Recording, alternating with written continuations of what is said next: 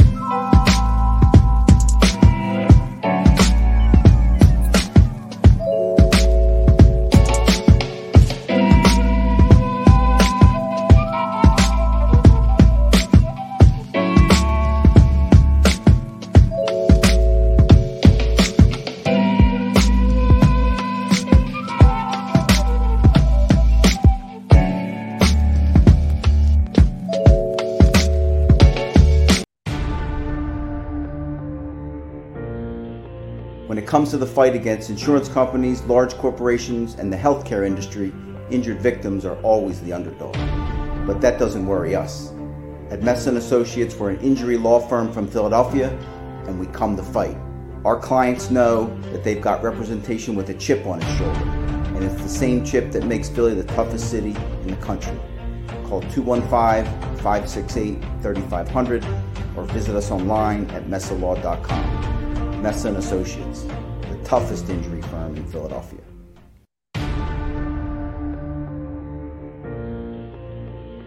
Hi, my name's Joe Messa.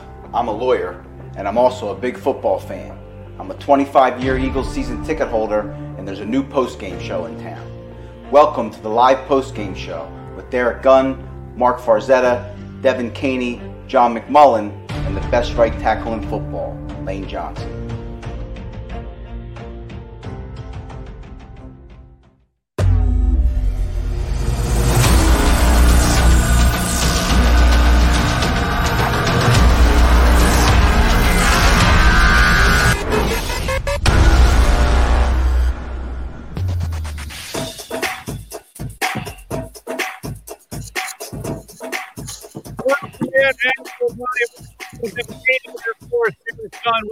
Live post-game show. Welcome to everybody on Jacob Media's YouTube page watching the show, as well as 6abc.com. Not the outcome we wanted, not at all the game we wanted. Take almost everything we said after week one, and we could say the opposite today. But in the meantime, the worst part about football season, other than wins and losses, or losses rather, comes down to injuries. And right now, out of the gate, we want to give you an update on two guys that went down today.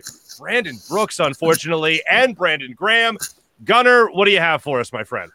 Yeah, Mark, as you know, I reported on social media during the game that I was informed that there was a distinct possibility Brandon Graham suffered an Achilles tear and Brandon Brooks suffered a pec tear. About a half hour ago, it was confirmed by my sources, Brandon Graham is done for the year. He did indeed rupture his Achilles. As for Brandon Brooks, it is a pec injury. Right now, from what I'm told, it doesn't look good, but it's not confirmed just yet that he is done for the year. But they're still waiting to get a few more tests on Brandon Brooks, but doesn't look good for him either. And here's a guy, this guy, last few years, he can't stay away from injuries. No. You know, he's such a good guy, one of the best right guards in the game when he's healthy. He can't stay away from injuries. And two huge losses, not just as football players, but leaders in that locker room. Mm-hmm. Certainly. And one of the things you look forward to with even those two guys is their production throughout the entire year, especially a guy like Brandon Brooks, bouncing back from injury so many times. If this is another one that's going to be a long-term injury, you certainly feel for the guy. And same thing with Brandon Graham. But, Devin, one of the things we were going to look at in this game, even though you kind of felt the loss early in this game, and if the Eagles were going to pull it out, you felt like it was going to be a miracle-type victory. But unfortunately, they take a 17-11 loss. But the thing that really stings about this, when aside from dealing with it right now, with just now being 1-1 as opposed to 2-0 on the season, is that this is going to be a loss that now lingers, not just because of the loss, but the loss in players from Brandon Brooks to also Brandon Graham. So it's not just one of those things you can look at on this Sunday afternoon and say, all right, well, you know what? It's a loss. You get them next week. Well, now you're going to be attempting most likely next week's game at a loss after losing these two players. Guys, after that Jalen Reagor touchdown was called back at the end of the second quarter, I lit a candle because I was like, you know what? It's okay.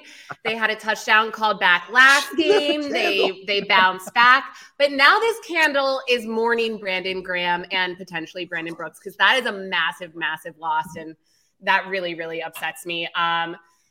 I don't know what happened. It was a complete momentum loss with that Jalen Reagor touchdown being called back. And then Nick Sirianni tried to go for the Philly special again, which I will say, if he pulled that off, the link would have come down. Absolutely. So I do, like, you got to respect it, but it's also like we just couldn't produce anything in the red zone. And it was very frustrating to watch.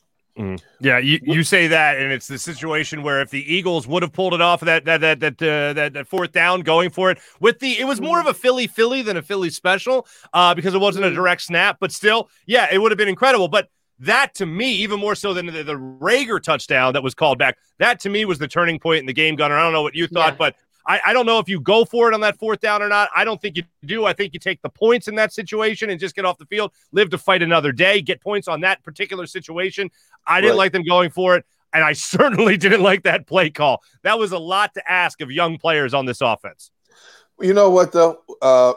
We can all sit here, and me included, because I agree with you. Okay. We can all sit here now and be lounge chair quarterbacks after the fact. Had he made the play, had they converted it, we would be talking. It was genius and genius play. You know what I mean? Yeah, it's just the nature of the beast. I don't have a problem with his aggressiveness.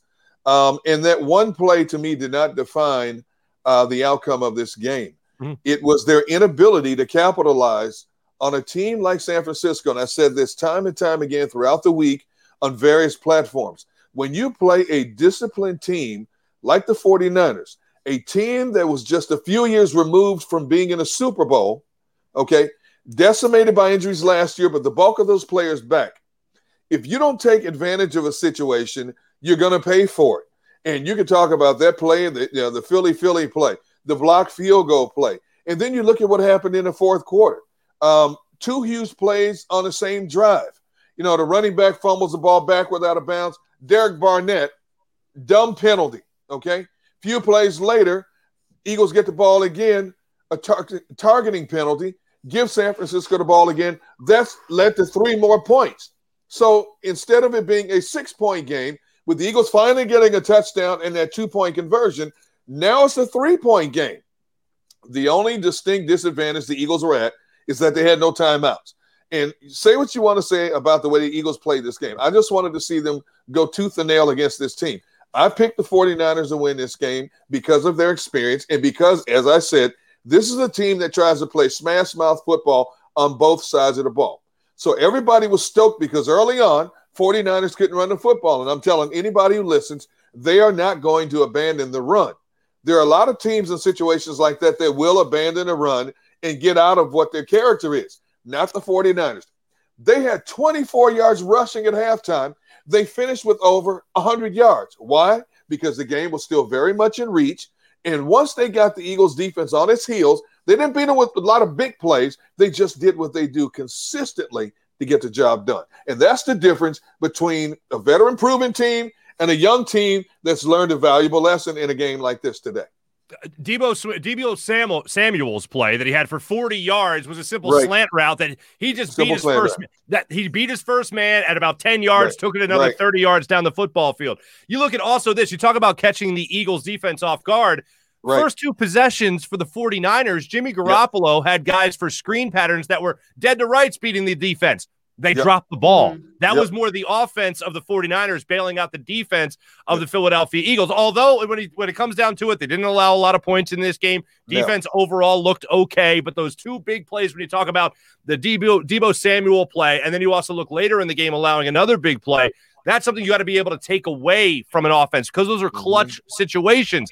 And the touchdown that was caught in this game, it was distracted by George Kittle, and I forget who it was that brought it in for the San Francisco 49ers. Steven Nelson on that particular play started getting sucked in to George Kittle. 3 guys go to Kittle. That's how good he is. They even pointed it out on the broadcast. Next thing you know, you got a wide open guy coming into the corner of the end zone for the touchdown. That was a blown defensive effort, blown defensive coverage right there by the Eagles. That I think is something that are absolutely going to have to watch more than a couple of times in the film room after this game, because that was a play right there that also you can look to as a air out of the balloon type of play, because that capped off a long drive by the 49ers. Well, but I felt like the Eagles defense did a pretty decent job of containing Kittle in the first half. Oh, yeah. And whether it's offense or defense, the 49ers offense did have 3 3-and-outs in a row. So, Deegan, I want to get your opinion on, was it a change in our defense? Did they just get tired throughout the game where they kind of gave up steam against the 49ers offense? Or did the 49ers offense finally figure out how to get us beat? Good question. Combination of the two. You look at the 2 scoring drives for the 49ers, 90-plus yard drives. That last touchdown drive, 17 plays, 91 yards, chewed up 9 minutes on the clock. I don't care how good of a defense you are, you can't expect a defense not to be exhausted after something like that. And when you put together 90-something yard drives, even when you're rotating guys in and out, your interior guys are going to get exhausted. They're not going to get the push that they were getting. They're not going to be able to pursue the way they were for that moment in the game because they're dog tired. That happens to any and everybody. But Kyle Shanahan, as I've said a number of times, is one of the best, if not the best, offensive strategist in the game.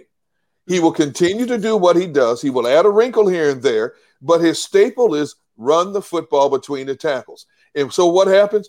Once they started sucking Eagles in on the run play, it was pitch left, pitch right, 8 yards here, 9 yards there. That's what they did. Then they went back to pounding this team between the tackles again. And again, I go back to the fact that the Eagles did an incredible job holding them to 24 yards rushing in the first half. All of a sudden, San Francisco's over 100 yards. No one player accumulated that 100 yards rushing, but a collective effort. They kept running in. Mitchell, Hasty. Every now and then, Garoppolo would take off. But for the most part, it was Mitchell and Hasty. They just pound and pound. And if they get a lead on you, they sit on you. And people are saying, okay, hopefully we can get a turnover. No, all the 49ers cared about was keeping the clock moving. Once they got that lead, all it was 14-3. That's all they cared about. Keep the clock moving, keep the ball out of the Eagles' hands, and then let's attack them. And that's what they did. I thought the 49ers did a really good job in the second half defensively of keeping Jalen Hurts in the pocket, even when Jalen was able to step up. But unlike the Atlanta Falcons, the 49ers under our old friend DeMeco Ryans, very disciplined, very solid technique defense. They knew exactly what they do. At times they knew exactly where they wanted Jalen Hurts to go, whether it's with the pass or on the run. And, that's the difference in a game, experience. Nick Sirianni, he's going to learn from this. When he looks at the film, he's going to learn from this. Young players are going to learn from this. They took their deep shots. They had a little bit of success. They've sent a message out now. We've got the weapons to take deep shots now, something they didn't have to take last week when they beat up on the Atlanta Falcons. So as they continue to go along, defensive coordinators are going to adjust. But I will say this. The good news is you won't see many defenses the rest of this year like the San Francisco 49ers. You won't see many offensive minds like Kyle Shanahan the rest of the year. So that bodes well for this team. Go through something like this early on in the season as a learning tool, build on it, grow from it, and hopefully you win more games than you lose moving forward. That's definitely an optimistic viewpoint that we can take away from this game, that you're not going to be seeing these guys again.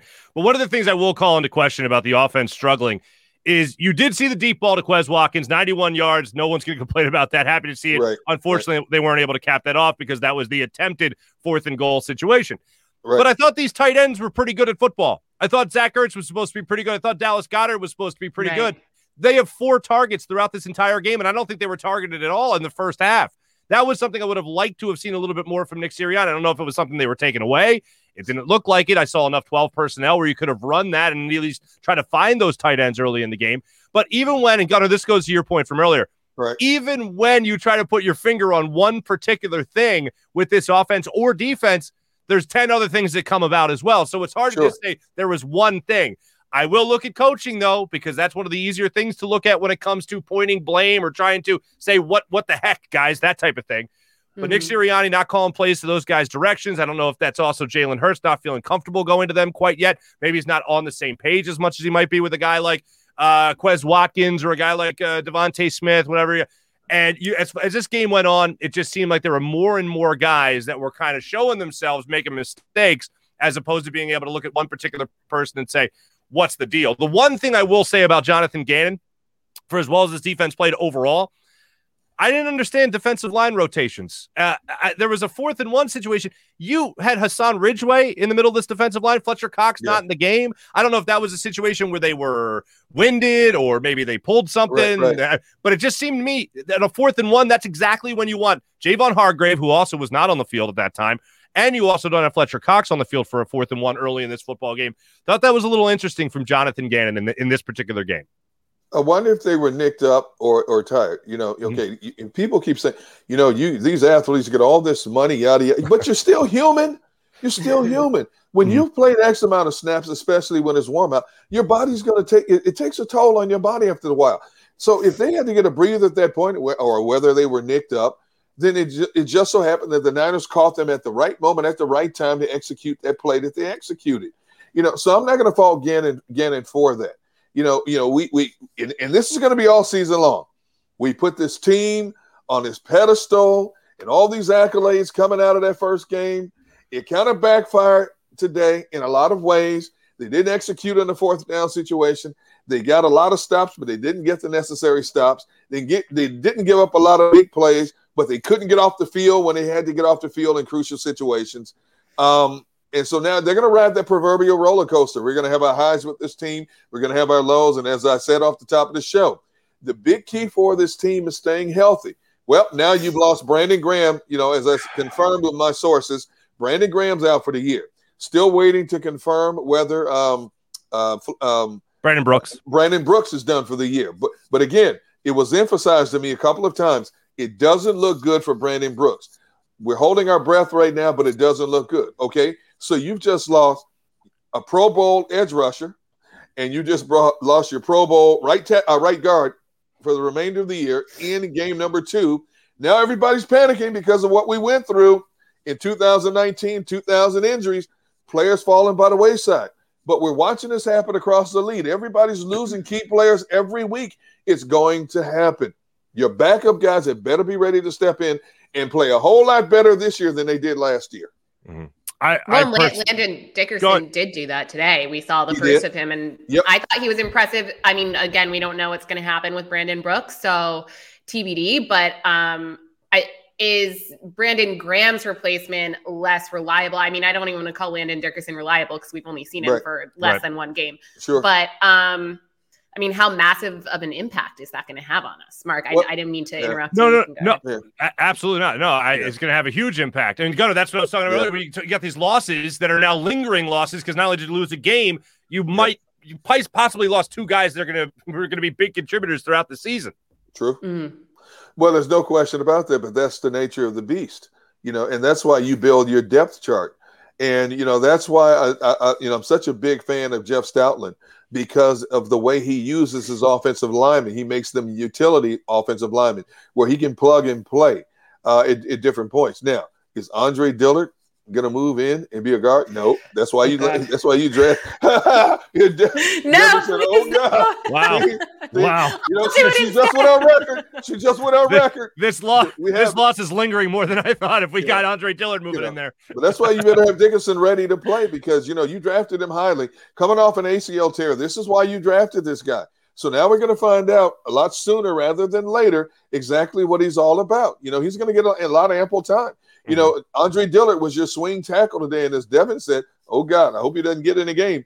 Keep Lane Johnson upright and breathing. Keep Jordan Mailata upright and breathing because if we're down now, if one of those tackles goes down and you got Andre Dillard out here, and then, of course, I don't even want to think about it. I'm not going there. I don't even want to think about it right now. Let's just wallow in this loss. All right, let's not think about what could be down the line for the Eagles. Let's wallow in this one for right now and lick our wounds. I do just want to look at what some people are saying right now. People are talking about. I see Nunya. I like you already on our YouTube page. Nunya is hitting us up saying Gannon gets a B+ for this performance. When it comes to Sirianni, you do not leave points on the field. Obviously, low-scoring games, especially in this one. 0 timeouts left with 5 minutes left in the game. I certainly, you can certainly go to things like that right now in this particular game. Those pinpoint things, but I just feel like, and I hate to go back to this, but when you lose, Andy Reid used to always say, and I used to like actually when he would say this after their game. There's one thing I used to like when he used to say, everyone's got a piece of the pie. Everyone's got a piece of the pie. And in this particular game, a lot of people had a big piece of that pie. And a lot of people are going to be looking at the film in this game, wondering what they could have done better. Jalen Hurts, for the scramble plays, as you pointed out earlier in the show, Gunner, when you look at some of the scramble plays he made, they were big plays. You needed him to move the football down the field. Sure. But there were a couple of different instances. And one, I think, was in their first possession or maybe their second possession of the game. He had a deep ball to Devontae Smith, all the time in the world to throw it. And I was thinking, after I watched the replay of it and then watched it again, even though you have all the time in the world, doesn't mean that you need to take all the time in the world to try to deliver the football. Thought he had Devontae Smith a little bit later in that game as a throw. I'm sure he'd like to have back and get rid of it. There's another play on, I want to say it was a 3rd down conversion, where he had Devontae Smith about 10 yards down the line of script, 10 yards down the field, down the sideline. Then he also had Dallas Goedert in the flat. He opted to go the deeper pass to Devontae Smith instead of hitting Dallas Goedert, who I thought had the first down in his back pocket. The drive ended up stalling. Those are just a couple of plays right there that I looked at a quarterback who we say all the time, even if Carson Wentz, go back to last year, was able to be the deodorant to this team to make up for a lot of the stink that this team put out there, make up for a lot of the mistakes. You look to a quarterback to do that. I thought Jalen Hurts certainly did that, a lot of that in the second half by making up for plays, whereas wide receivers weren't able to get open downfield by scrambling to create a big play. And it takes me back to one of the things that people praised about Jalen Hurts even last year. If he doesn't know the play, he'll make the play. And this year, I don't know if it was not knowing the play, but it certainly looked like he knew how to make a play when the play wasn't there. Yeah, I actually thought Jalen Hurts play. I was fine with his performance. I think everything was on play calling. I don't think it was on Jalen Hurts. That's just my opinion, Deegan. I don't know if you agree on that. Here's the way I see it. Your starting quarterback has a little more than 5 games of experience. Your collection of wide receivers, you have a rookie, you have a couple of second-year guys. And these are going to be your primary weapons going forward. You know, you're going to learn. You can only learn so much on a practice field, film study. Each and every week it's a different situation because you're looking at different schemes, different downs and distances. It's going to happen. You have to build up a resume before you can say, okay, it's out of kilter. It didn't look right. How many athletes have we seen, 5, 10-year athletes, have gone through some of the same things that you guys have just talked about? You know, it happens. So if it happens to seasoned veterans, of course it's going to happen to a much younger nucleus. But this is the growing pains you go through, and this is why you go through them, you know, to build and make yourselves better, to kind of avoid these situations moving forward. And if this situations arise again, it could happen again. But again, it's learning. You know, it's clock management. It's down a distance. It's going to happen again. Yeah, it's going to happen again. No question about it. Gunner, I think, and Devin, to your point as well, and Gunner, what you're talking about with experience, that's exactly why you don't run that Philly type play at a 4th and goal because of the lack of experience. Like, that calls for chemistry. Like, you had, I mean, just to use it, Doug Peterson had a full season with a lot of these guys to try to coach up that play before they ran it in the Super Bowl. Guess what? They had a full offseason as well with veteran guys to try to run it again when they ran the Philly, not the Philly special in the opening game against Falcons. Nick Sirianni comes in here and he's just like, guess what? Most of my starters haven't played in the preseason. To heck with it. Let me just try this type of play right here at the goal line. Not only did I not like them going for it, I hated the play call in that situation. Yes, one of the things that, Devin, as you said, one of the things that made that, if they actually would have converted that would have been incredible. However, the fact that they did, one of the reasons it would have been incredible is because once we saw it being run, I think we all went, oh my God, no way. And then it failed, which kind of made you all go, yeah, that was a bad play call right there. I saw someone say on Twitter, that the coaching was Andy Reid style clock management and Doug Peterson at his worst play calling. And I think that's, but from a rookie coach. So it didn't work. It was a disaster. Don't be surprised if he runs that play again. Maybe it'll be successful next time. Exactly. I hope it is. We'll be calling him the boy wonder, the next Chip Kelly, this innovative offensive mind, a Sean McVay clone, so on and so forth. You know what? I'm sitting there also watching the game going, why would you call that play in that situation where you just gave momentum back to the other team? But if he had converted it, I would have been tweeting. I would have been tweeting, great play, great offensive mind, way to catch a veteran defense off his heels. Boy, what an awesome play. I can't wait to see what else Nick Sirianni has in his bag of tricks. It happened. I would have said, and I wouldn't have said this word, but you get the idea. Gutsy. There you go. I would have said gutsy. There you go. And gutsy doesn't always equal smart.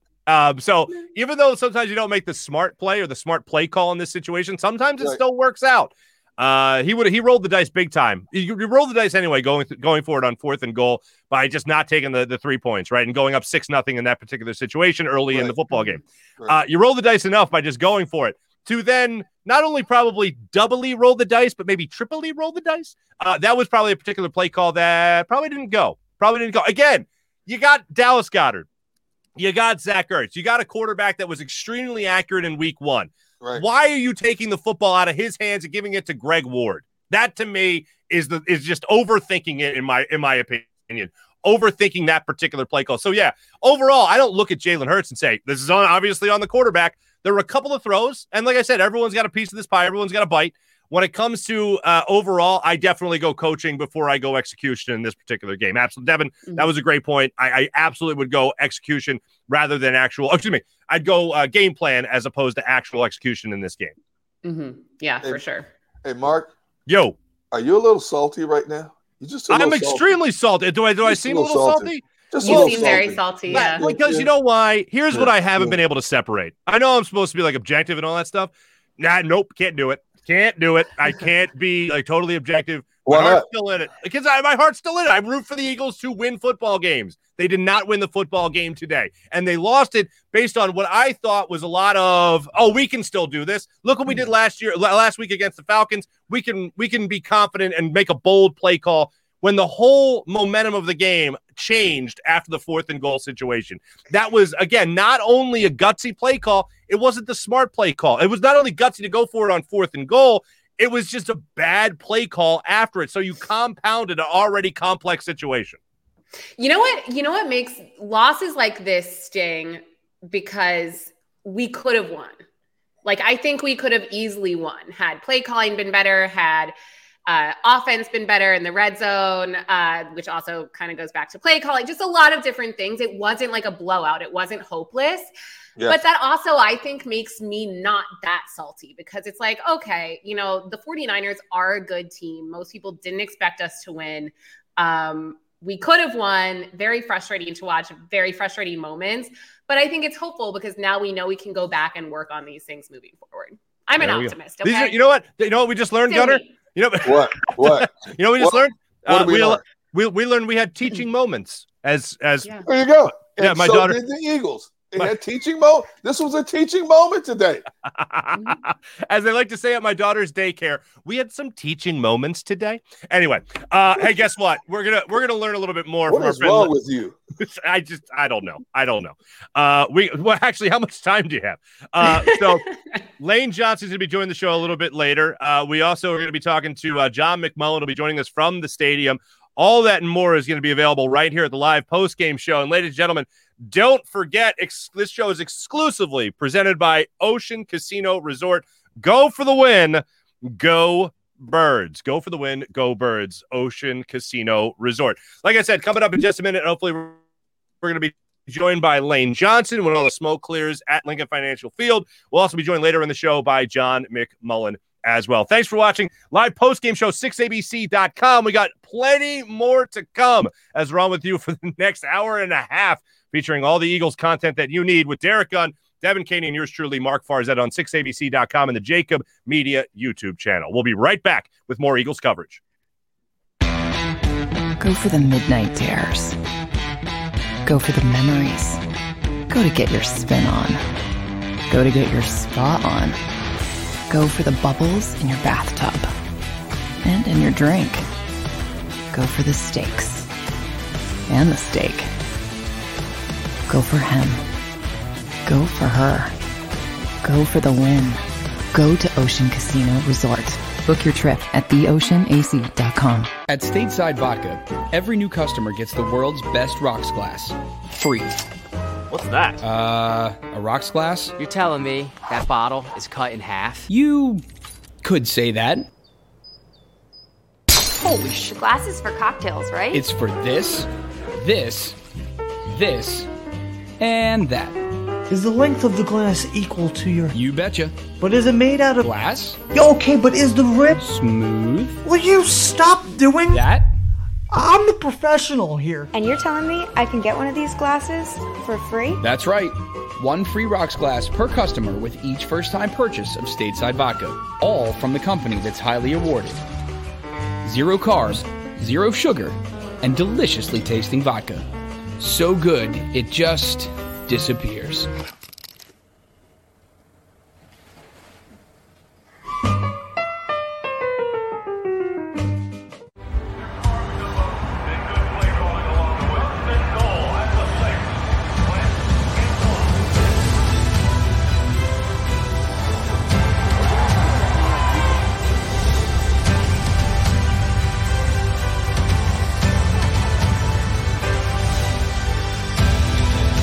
Field of life, First Trust Bank is there for you. Champions on 3. 1, 2, 3. Because Philadelphia dreams deserve a Philadelphia bank. When it comes to the fight against insurance companies, large corporations, and the healthcare industry, injured victims are always the underdog. But that doesn't worry us. At Messa & Associates, we're an injury law firm from Philadelphia, and we come to fight. Our clients know that they've got representation with a chip on its shoulder, and it's the same chip that makes Philly the toughest city in the country. Call 215-568-3500 or visit us online at messalaw.com. Messa & Associates, the toughest injury firm in Philadelphia. Go for the midnight dares. Go for the game.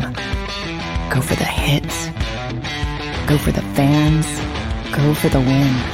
Go to Ocean Casino Resort. Book your trip at theoceanac.com.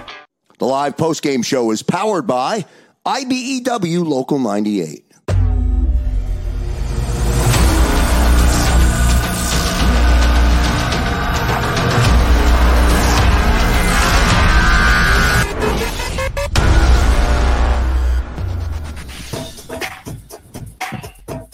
Welcome back to live post-game show, 6abc.com and the Jacob Media Network YouTube channel as well. Mark Farzetta, Derek Gunn, Devin Caney joining you. John McMullen will be joining us from the stadium coming up in just a second. Lane Johnson will be joining us a little bit later as well in the show. Give us a little bit more inside information as to what went into this loss from an offensive standpoint. I know a lot of times players, particular, just like coaches, got to watch the film afterwards, but it felt like enough went wrong in this game offensively and defensively, where Lane will certainly have his very honest opinions, Gunner, as he per usually does, no? Oh, there's no question about it. And I'm sure he's hurting right now because if what we're hearing is true about Brandon Brooks, I mean, they're very close friends. They spend a lot of time together off the field as well. They've worked out together. They're like Batman and Robin, Green Hornet and Kato, you name it. And so that's a big loss that he's not going to have Brandon Brooks to his left for hopefully the good news is it's just for an extended period of time and not the entire season.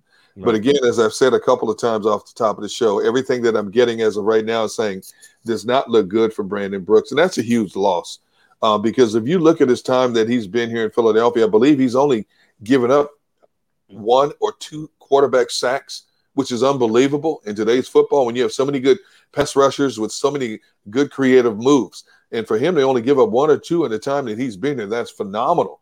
And you just don't replace that off the street. You just don't bring in somebody off the bench to replace that kind of quality and technique and durability. Well, not so durable now.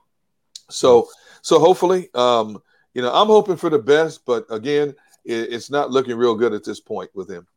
No, unfortunately not. And as we continue to dissect everything from this game, there was one thing that just kind of it stuck out to me. And I don't know if it was because he's a rookie, and I know he said he came out of his shell and he's really comfortable in this locker room.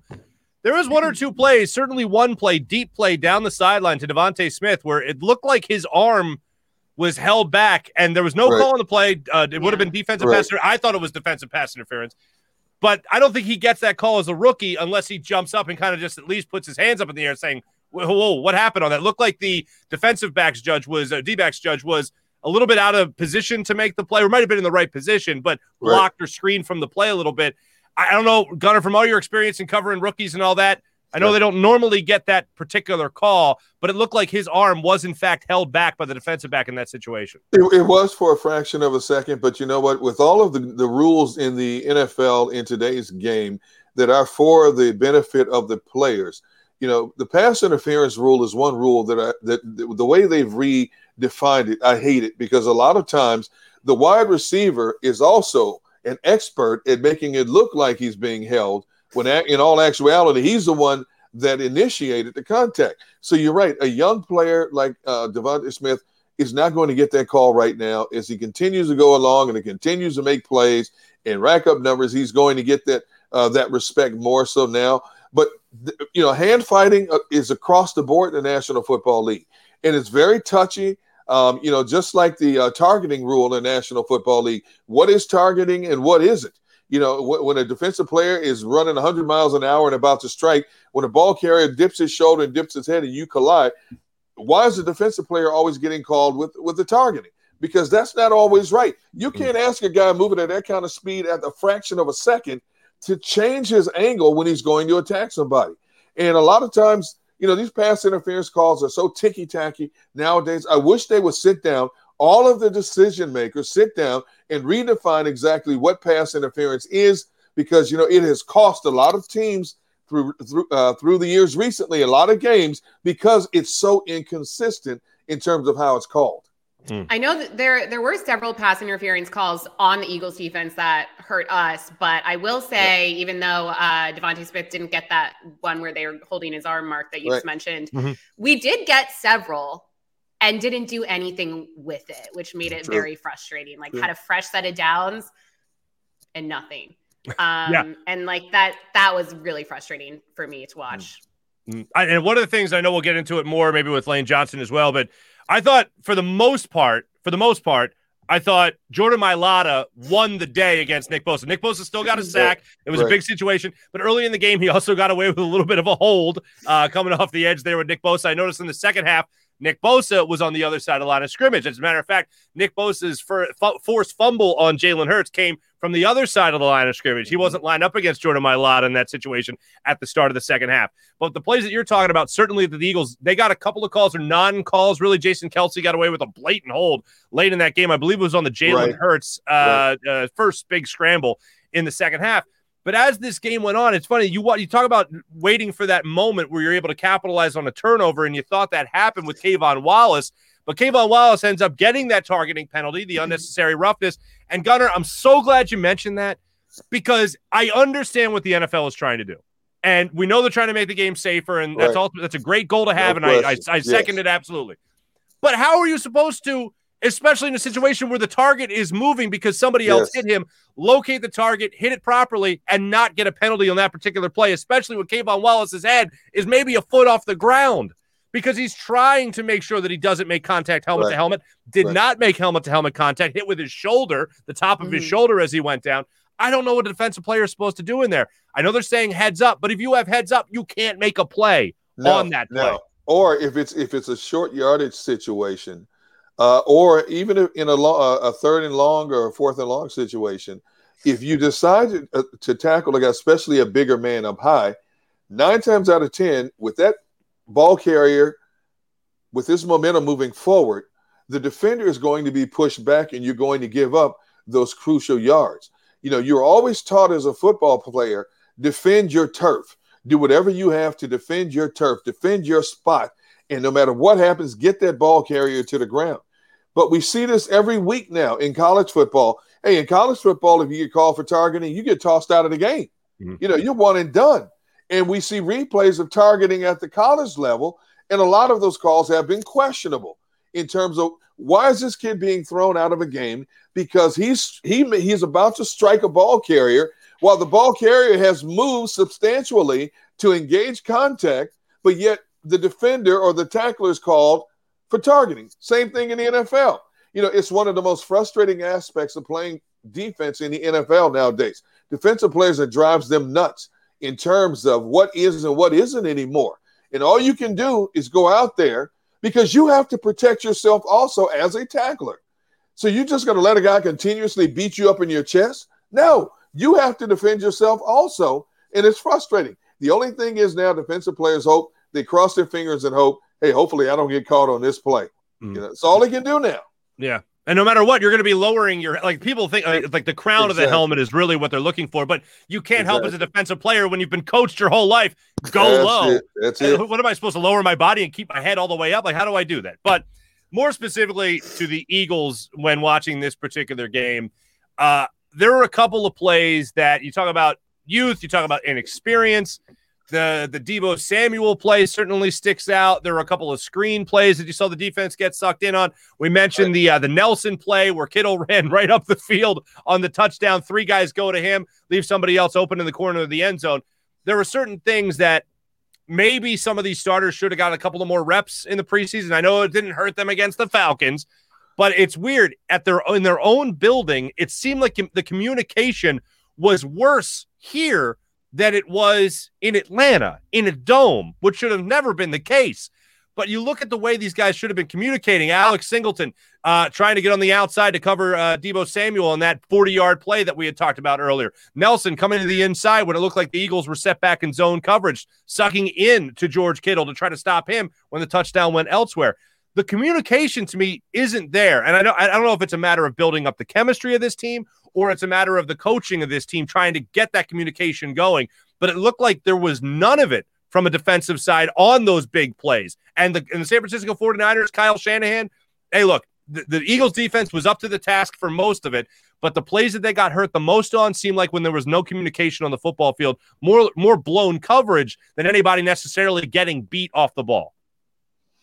The effort was there. You played a much better caliber of opponent this week compared to last week. Kyle Shanahan was a great offensive coordinator when he was down in Atlanta. He carried that over into his head coaching stint with the San Francisco 49ers. Basically the Eagles got outplayed in chess by a better team, plain and simple. Did they have their shots? Yes. You don't take advantage of those opportunities against a team like this, you're going to pay. And they paid dearly today for mistakes, blocked field goals, not being in position. But give credit where credit is due. Kyle Shanahan studied everything the Eagles were trying to do to him. He devised plays that helped them gain the necessary edge when they needed it. You talk about the touchdown play. One of the primary things you want to do is make sure George Kittle doesn't have you on their highlight reel.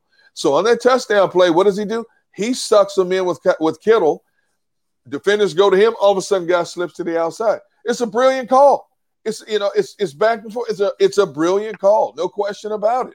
Other plays, that slant route to Deebo Samuel, all he needed was a ray of sunlight. Because of his speed and his ability, he turns it into a 40-yard gain. Mm-hmm. Juwan Jenkins is the guy. Yeah, Jenkins is the guy that was kept to the touchdown, whose name keeps keeps on slipping my mind. Yes. I'm sure you'll be screaming his name while you're sleeping tonight. I'm gonna wake up. Juwan! Cover Jenkins! What the hell? All right. That's what I'll be thinking, at least when I think back on this game, unfortunately. Devin, it was from all angles pretty much just a rough one for the Eagles to take. Well, there were a few bright spots. Like I said, I'm an optimist, Mark. I'm looking at a few people. Your guy, Jamon Hargrave, I thought had a great game overall, like for the most part. Alex Singleton had a pretty good game. That's about it. But still, 2 bright spots. By the way, Jennings is the name, not Jenkins. That's my mistake. I looked too fast at the box score. You guys are bringing me down today. I was in a good mood. Did we bring it down? Why were you in a good mood? What? You were not in a good mood. What? Why not? Your boy Brandon Graham is out for the season. Brandon Brooks might be out too. There's no way that you're in a good mood. Yes, but I look at it as not their injuries, as a positive. It's just one game. It's devastating to lose, and it's devastating to lose players like that. But it's week 2. It's not week 17 or 18 where it has cost them a playoff spot. So now they're going to have to rally. They're going to have to call on this player and this player. You're going to have to fill this role. You're going to have to fill that role. And we got to keep moving forward because we got a heavyweight game coming up on a Monday night against the Dallas Cowboys. And oh, by the way, 6 days after that on a short week, we got to turn around and face Patrick Mahomes and that offense, at Lincoln Financial Field. So, Devin, how worried are we for the Cowboys, though? Because I'm pretty scared. I'm going to say it. I'm scared. I'm worried about attacking that offense because they don't have a Kyle Shanahan, but my goodness, do they have weapons? Mm-hmm. I'm not a big Mike McCarthy fan. I think in a lot of cases, Mike McCarthy as an offensive play caller is a detriment more than an asset. But Dak Prescott looked pretty doggone good under center. He did. And you look at who he's throwing to. Now, Michael Gallup is not playing in this game. I don't know his long-term prognosis, but Michael Gallup is down. Their fourth receiver is a kid named Cedric Wilson, who could be starting for a lot of teams in the National Football League. And when you got CeeDee Lamb over here and Amari Cooper over here and Zeke in the backfield and an offensive line that's pretty solid when they're together, that's a formidable opponent. So, yes, I have to worry about the game because let's say Dallas somehow loses this game today against the Chargers out west. Now they're going to have to go home 0-2 and play on a Monday night. You think they're not going to be jacked up for that game with the Philadelphia Eagles coming to town and the Eagles being one game ahead of them? Mm-hmm. So, yeah, absolutely. Be concerned. But, it's the nature of the beast. I do want to tell everyone that, of course, this show is fueled by Stateside Vodka. You can see the scroll below. Use the code and use the code postgame and make sure you get $5 off a 1-liter bottle. Go to statesidevodka.com. Now it's time for the fourth member, of our postgame show here. There we go. We got Lane Johnson joining the show from the stadium. Lane, welcome. Thanks for doing this today. We appreciate that. Obviously, a tough loss. What do you have to say about the way the team performed overall today against the San Francisco 49ers? I felt if we could have executed a little bit better in the first half and converted, especially down there at the goal line, I think it would have been a different outcome. But it is what it is. I think we finished well. But at the end of the day, when you play good teams like this, you can't leave anything like we did. Hey, Lane, I had reported during the game from my sources that your buddy and line mate, Brandon Brooks, tore his pec and could possibly be done for the year. Do you have any more updated information on his situation? I mean, that's really all I've heard. I don't know the severity of the injury. I think obviously has to go get an MRI, but you can't replace a Brandon Brooks. Somebody that caliber. It's devastating. The news of BG too is terrible. The way this game works, the way it goes, young guys are gonna have to step up and press on. But it's two key leaders of our team. Brandon Brooks went out, but Landon Dickerson, rookie, stepped up and went in for the first time. Tell us about his performance in this game. I got to go back and watch the film. I think the second half, he settled down. I think he played pretty well, but it's hard to tell. Everything's moving so fast. And, basically when he's out there, I'm trying to get calls communicated between him and Kels, picking up different blitzes, different pressures. But I'll have to go back and look at the tape. I can say he's a massive human being and super strong. And obviously I think the more he plays, the better he'll get. Late, when you look at that play at fourth and goal, I want to go back to that for a second. Just first off, real quick, we know Philly, we know Philly special. Can you give us this play call? What was that called? I got to go back and look. I think it's not Philly. It's a different terminology, but it's pretty much the same thing. But I got to go back and watch it. For me, everything's moving so fast. As far as remembering plays and this, that, and other, I remember the end drive, the final drive. Where we scored and converted a 2-point conversion, but a little bit too late. Mm-hmm. Hey, Lane, tell me about this being such an important learning tool for a lot of young guys that you guys are going to count on throughout the course of this season. These are the kind of games, they're good that they happen in the beginning of a season more so than the latter part of a season. Because as you just talked about, you had your opportunities to beat this team. You guys left a lot of points on the field. And young players, week in and week out, are going to see similar yet different scenarios to what they went through today. But how valuable these learning tools are to make them better players and to help them mature a lot quicker going forward. Yeah, I just think with everybody involved, when you play a really good team, obviously I think you see that the attention to detail matters and that everything matters, especially, when you have chances to put it in the end zone, making conversions. That's the difference in ball games, especially against good teams. And, in this league, the competition is just going to keep getting better and better as the season progresses. But I think we have a lot of young talent that's potent. I think you see the plays that they're able to make. So a lot of confidence moving forward. But ultimately, it's a bitter taste in our mouth. But when you go back and look at the film, lots to correct and be hopeful there in the future. I mean, I think we can correct a lot of this and get the ball rolling for us. You are no stranger to this Philly crowd, the Philly fans. But for the younger players, this was their first time, even Jalen Hurts' first time playing in front of a packed Link. And I know that helps us on the defensive side of the ball, but do you think it was a little bit overwhelming for any of the younger players? Not really. I mean, I saw some plays being made. Like I said before, man, Jalen really doesn't ever seen him rattled. I don't ever see him, always seen the same. Confident, way he's talking to guys on the sideline, throughout the game. And, yeah, man, we have some dangerous weapons there on the outside and guys coming in, playing well on the inside, Landon, Jordan Mailata stepping up, going against maybe the best rusher in the league and progressing and growing and doing well. So, like I said, we have a lot to improve on, but when we look at the room and look at the offense, I think we can be a deadly group. And what was it like for? Oh, sorry, Mark. What was it like for you playing in front of a packed stadium again? It was awesome. I tell you, last year was. When you go out there and it's crickets, it's a really weird feeling. I mean, yeah. I feel like it's even quieter than practice was. So, having that back and having that energy back. I just wish we could have capitalized and won it for them and, made tomorrow a little bit better for everybody involved in the city. But it is what it is. No complaints, no excuses, and moving forward. Correct it. Yeah. How much did you see Nick Bosa? Did you notice 97 in front of you more than not, or did you think he was over on the other side of the line of scrimmage more against Mailata? He came on my side a couple of times.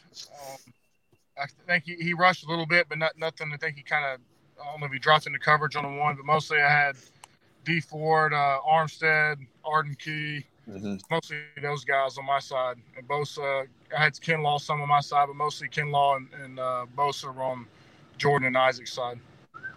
You know what? You and I have had this conversation before, but you are known for giving up minimum quarterback sacks. And I want you to tell our viewers out there, what separates you from the average right tackle in the National Football League in terms of approaching different edge rushers each and every week, yet holding your own to a high standard? I guess whenever I got here, I had a great example in Jason Peters.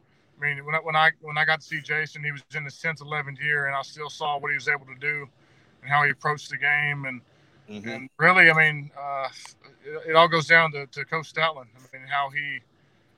What he demands of us. And really, when I go out there, my main focus is to get off the snap. Like the last drive, I thought it was a false start on D4. He got around the edge, but it's just it's a matter of getting off the snap for me, getting off and getting a good jump on the count to put me in a position to block these guys. Because if you're late, if you come out there and your toe is pointing towards the sideline, that's when those guys are going to make inside moves and it can ruin your day very quick. And you can never relax. So that's the thing with the O-line, man. It's you got to be on it all the time. And these guys are getting better and better. And a lot of it goes with Kelsey. Kelsey makes all of our calls, puts us in a good position, and take it from there. But it doesn't get easier. It only gets tougher and tougher each week. I've always said I think it stinks that an offensive lineman can get the best of the premier pass rushers in the entire game, but if a pass rusher gets one quarterback sack, everybody says the offensive lineman stinks. That's not fair. That's not. Come on, man. That's not fair. Life's not fair, but we're playing a game for a lot of money. At the end of the day, it's a game. Yeah. It's entertainment, but but it's our livelihoods, and it is what it is. Our coach always said, "Man, this is the life we chose." So, and moving forward, I'm confident in our group. Yeah. Lane, last one from me, at least for you. I know Nick Sirianni had a really great speech to you guys after last week's game. What was his message to you guys after this game? Pretty much, basically what I'm telling y'all is that, we had many opportunities to put this thing away and to be confident in what you can do, and then go back and correct what mistakes we made. We got a primetime game next week, Monday, against Dallas. Everybody knows what type of game that is every year. So really the attention to detail needs to increase. And that's really it. We got to, when opportunities arise, we got to capitalize on them, which we didn't today, especially there in the first half. Lane, I know it's a typical question, especially with the Philly crowd. What was it like to have people back in the building today at the Link, at least? It was rocking, man. It was loud. There's a couple of times that even on the offense side of the ball, it's kind of difficult to hear, which is not a bad thing. But, it's, we hadn't had this feeling here in a, year or so, maybe longer. Yeah. So it's been, I know people have been waiting to get out of the house and get in that stadium. So it was very loud. I feel like the defense played tremendous today, and offense, when times when we could have sealed the deal, we didn't. So we got to improve. Lane, we appreciate you coming on with us yet again, my friend. Look forward to talking to you again. Yeah, stay healthy. Good luck to your line mates as well. Yep. Prayers for Brandon and Brandon's. So, man, we'll see what happens and keep pushing on. Thank you. Take care, man. Yes. Thank you. Lane Johnson joining us there, Eagles right tackle, live from the Link right after the game. We don't want to forget that this show is exclusively presented by Ocean Casino Resort. Go for the win. Go Birds. When we come back, more analysis from another man at the stadium. John McMullen will join us from the Link to help us break down this 17-11 Eagles loss to the San Francisco 49ers. More live post-game show with Devin Caney, Derek Gunn, and Mark Farzetta coming your way in a few. Go for the midnight dares. Go for the game. Go for the hits. Go for the fans. Go for the win. Go to Ocean Casino Resort. Book your trip at theoceanac.com. When it comes to the fight against insurance companies, large corporations, and the healthcare industry, injured victims are always the underdog. But that doesn't worry us. At Messa & Associates, we're an injury law firm from Philadelphia, and we come to fight. Our clients know that they've got representation with a chip on its shoulder, and it's the same chip that makes Philly the toughest city in the country. Call 215-568-3500 or visit us online at messalaw.com. Messa & Associates, the toughest injury firm in Philadelphia. Go for the midnight dares. Go for the memories. Go for the view that goes on forever. Go for the bubbles in your bathtub and in your drink. Go to bed whenever you want. Or don't. Go for him. Go for her. Go for the win. Go to Ocean Casino Resort. Book your trip at theoceanac.com. At Stateside Vodka, every new customer gets the world's best rocks glass. Free. What's that? A rocks glass? You're telling me that bottle is cut in half? You could say that. Holy shit. And you're telling me I can get one of these glasses for free? That's right. One free rocks glass per customer with each first-time purchase of Stateside Vodka. So good, it just disappears.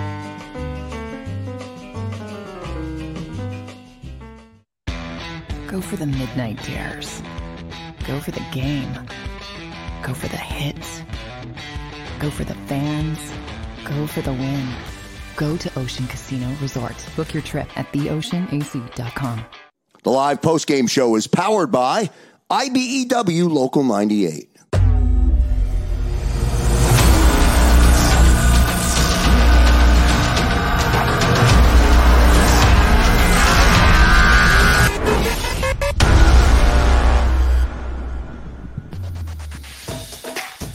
Welcome back to Live Post-Game Show. Mark Barzetta, Derek Gunn, Devin Caney with us. Don't forget, our show is brought to you by the YouTube channel, Jacob Media YouTube channel. Also, don't forget, tomorrow morning for Birds 365, that's 365 with Jody McDonald and Johnny Mack, is brought to you by First Trust Bank, the official bank of the Philadelphia Eagles. We got a lot to cover. Now, Lane Johnson, I don't know, Gunner, you accused me of being salty earlier. I think Lane is a little salty himself. I think he obviously expected more from this offense. And look, we look at it from the outsider's perspective, looking in. As someone who's playing the game, Lane, you could definitely tell two things. One, the obvious, he's concerned about both his teammates, and one, his really good friend, Brandon Brooks, and the other, very disappointed in how the offense played overall today. This is not a game of perfection. It's a game of being more perfect than imperfect. It happens. I understand he's a competitor. And that's understandable, because he knows, and this will haunt him until they get back on the field next week. When they sit down and look at the film this week, they're going to see a number of plays where they could have capitalized and possibly beat this team. But you can't make every play. You just hope you make more plays than the opposition. And they didn't. They had the chance. They're a young, growing team. We'd have been walking on water after this game if they had won this game, but they didn't.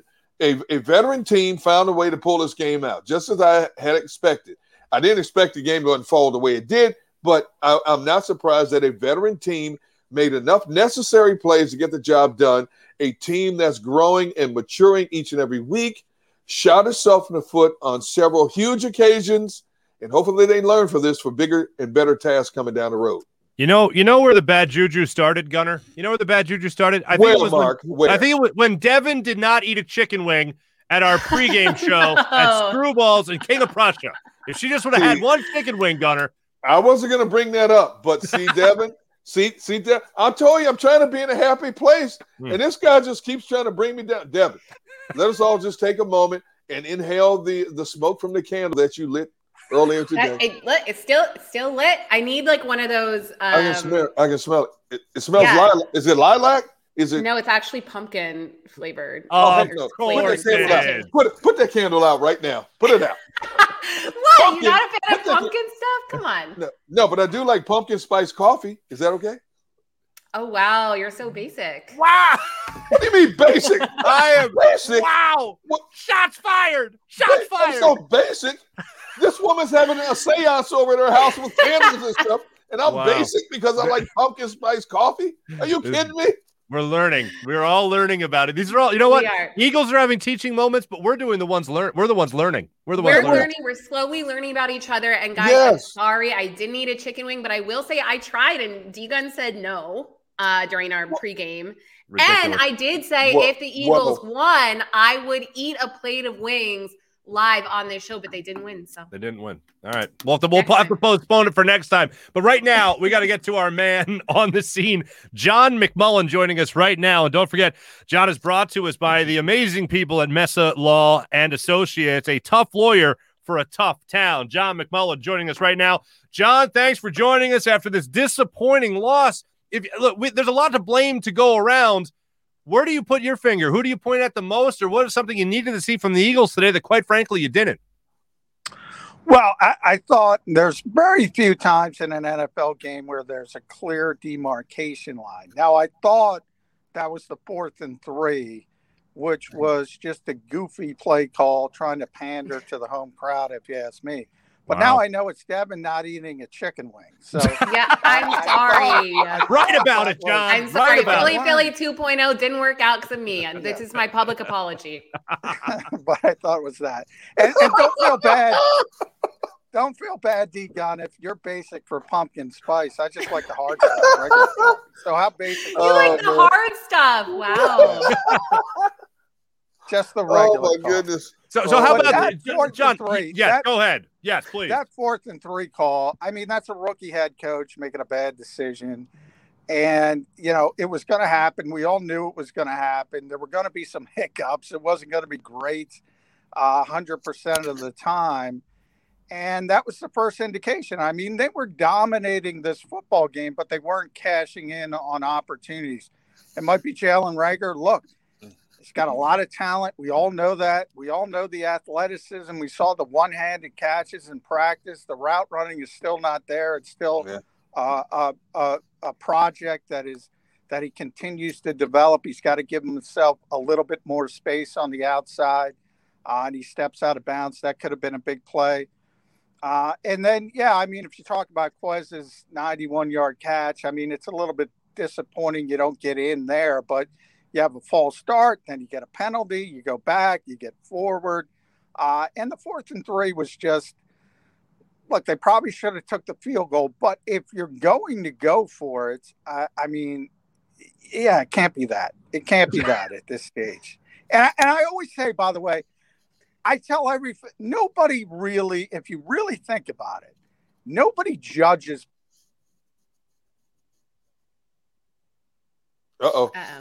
Oh boy, it wasn't just me. Then John, I'm sorry. I'm sorry we lost. I'm sorry we lost you for a second. If we ask you, which we are, what do you have to say about that 4th down play? Go ahead. We lost you for a second.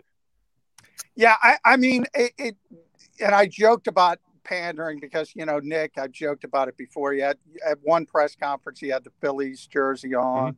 Mm-hmm. Today had the AI jersey. And I was just a little too Philly special light for me. I thought he was trying to really, really jack up the home crowd. And you can imagine if that would have worked, what it would have done to this crowd. Right. You go back to the NFC Championship game against Minnesota. I think, I've been covering this league for a long time. I saw this crowd.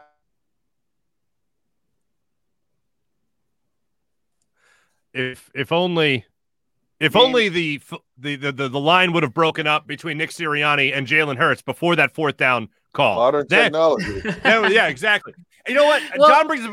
We hope to get John back. Here, go ahead, Devin. Yeah.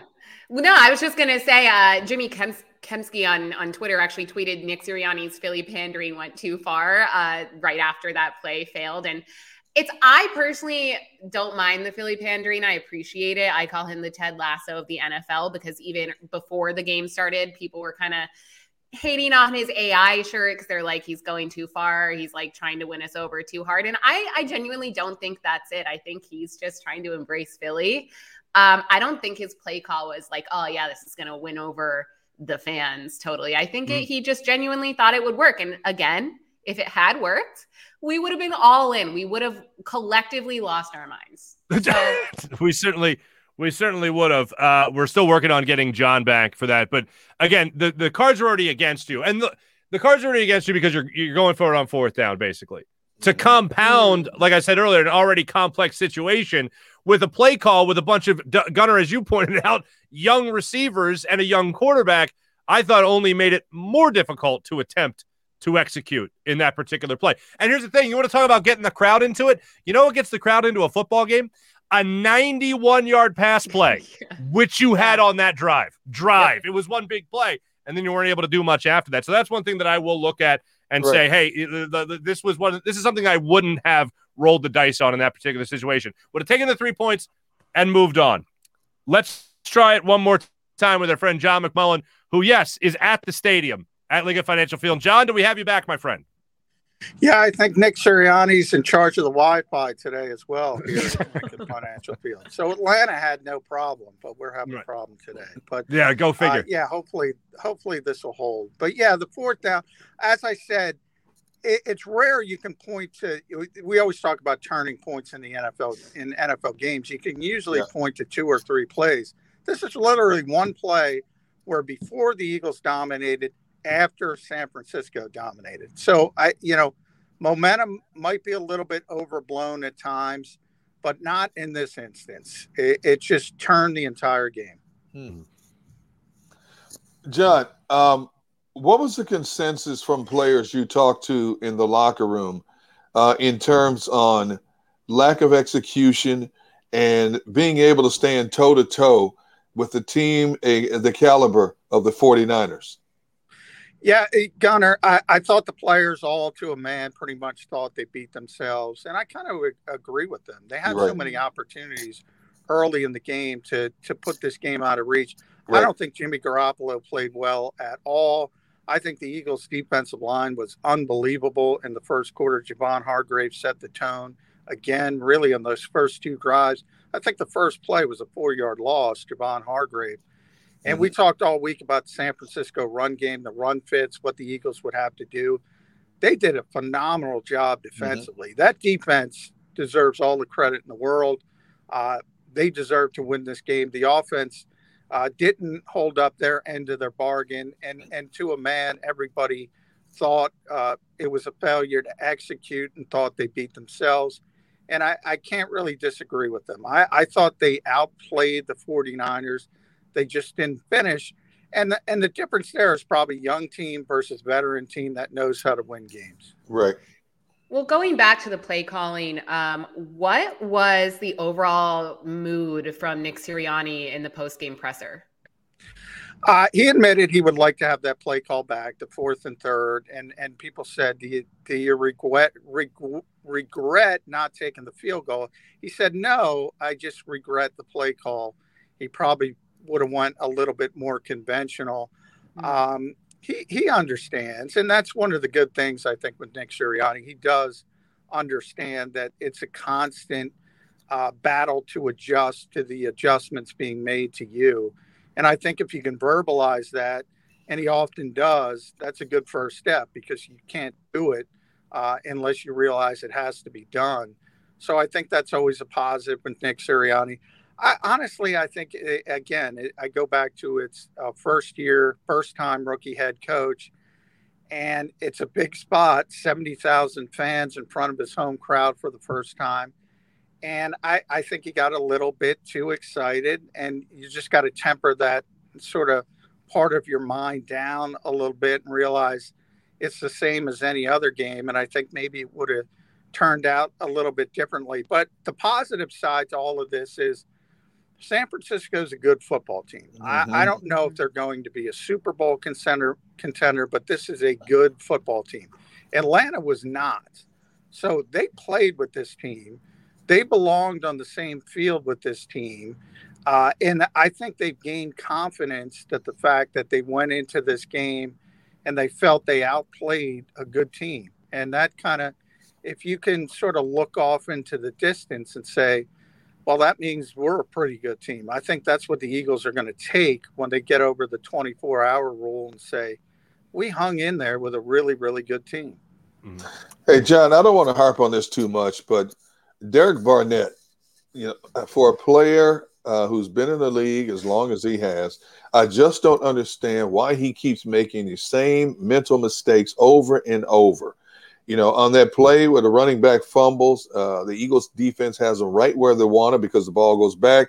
It's going to be third and longer situation. Oh, no, flag. This knucklehead decides to cheap shot somebody in the back along the sidelines. I don't get it, man.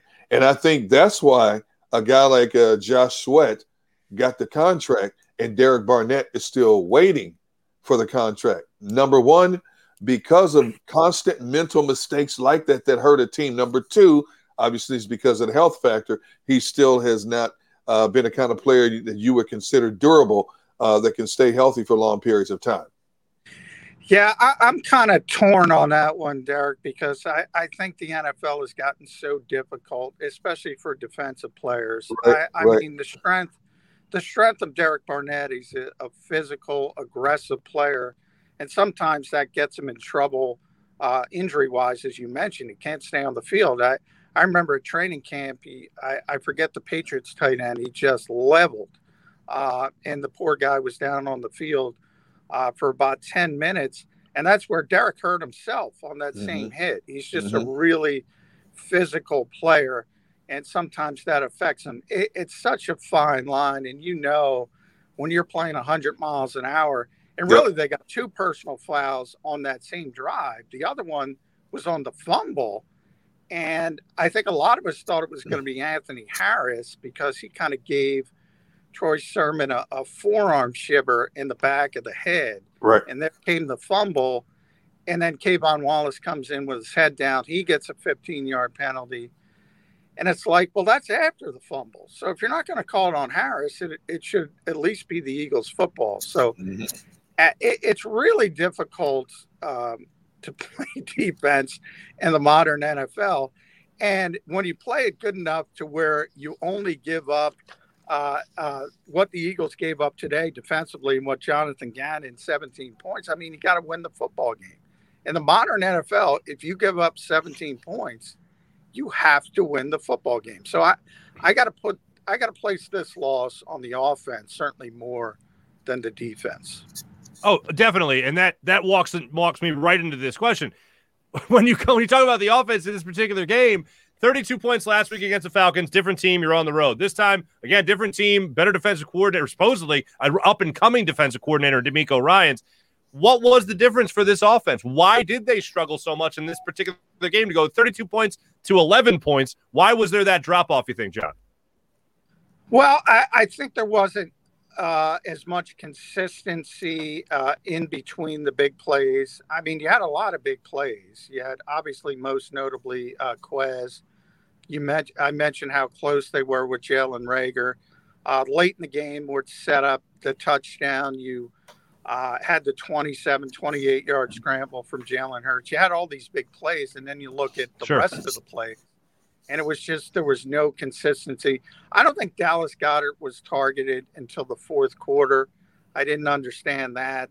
I think no receiver caught more than 2 passes. Mm-hmm. They tried to get Devontae. I think Devontae had 7 targets, but they weren't effective, other than he drew a couple of PI calls that were questionable from San Francisco's standpoint, to be honest.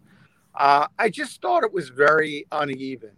And Nick Sirianni talked about the fine line between off-schedule offense and getting the football out on time. And I think we're going to have this struggle with Jalen Hurts throughout the season, because so much of his strengths as a player are the off-schedule stuff. But if you want consistency as an offense, that football's got to come out on time. You got to run the plays. And it's sort of this weird, almost purgatory you're in. You want to take advantage of what Jalen Hurts does well, and then you get a little bit frustrated when the ball doesn't come out on time. You mentioned Dallas Goedert, and I think at one point I literally had to Google, like, is he injured? And, like, no one knows. I swear I saw him once in the game. And, you know, Josh Sweat just got paid. Mailata got paid last week. I know Goedert's still waiting to get paid. Is it just a coincidence that Goedert has yet to get paid and, you know, renew with the Eagles, and we saw him hardly at all this game? Is that something to be concerned about? I don't think the contract is something to be concerned about. I just think it's more a difficult negotiation. You see the money numbers with Josh Sweat and Jordan Mailata, but they are really team-friendly contracts. If those guys were to hit the open market after playing well, they would, you're going to be lauding Howie Roseman for those, how team-friendly those deals were. I think if Dallas Goedert would take that, he would have already had an extension. But he and his agent understand if they play out the season and they just play the way that Dallas is thought of around this league, he's going to be the top paid tight end in the entire NFL.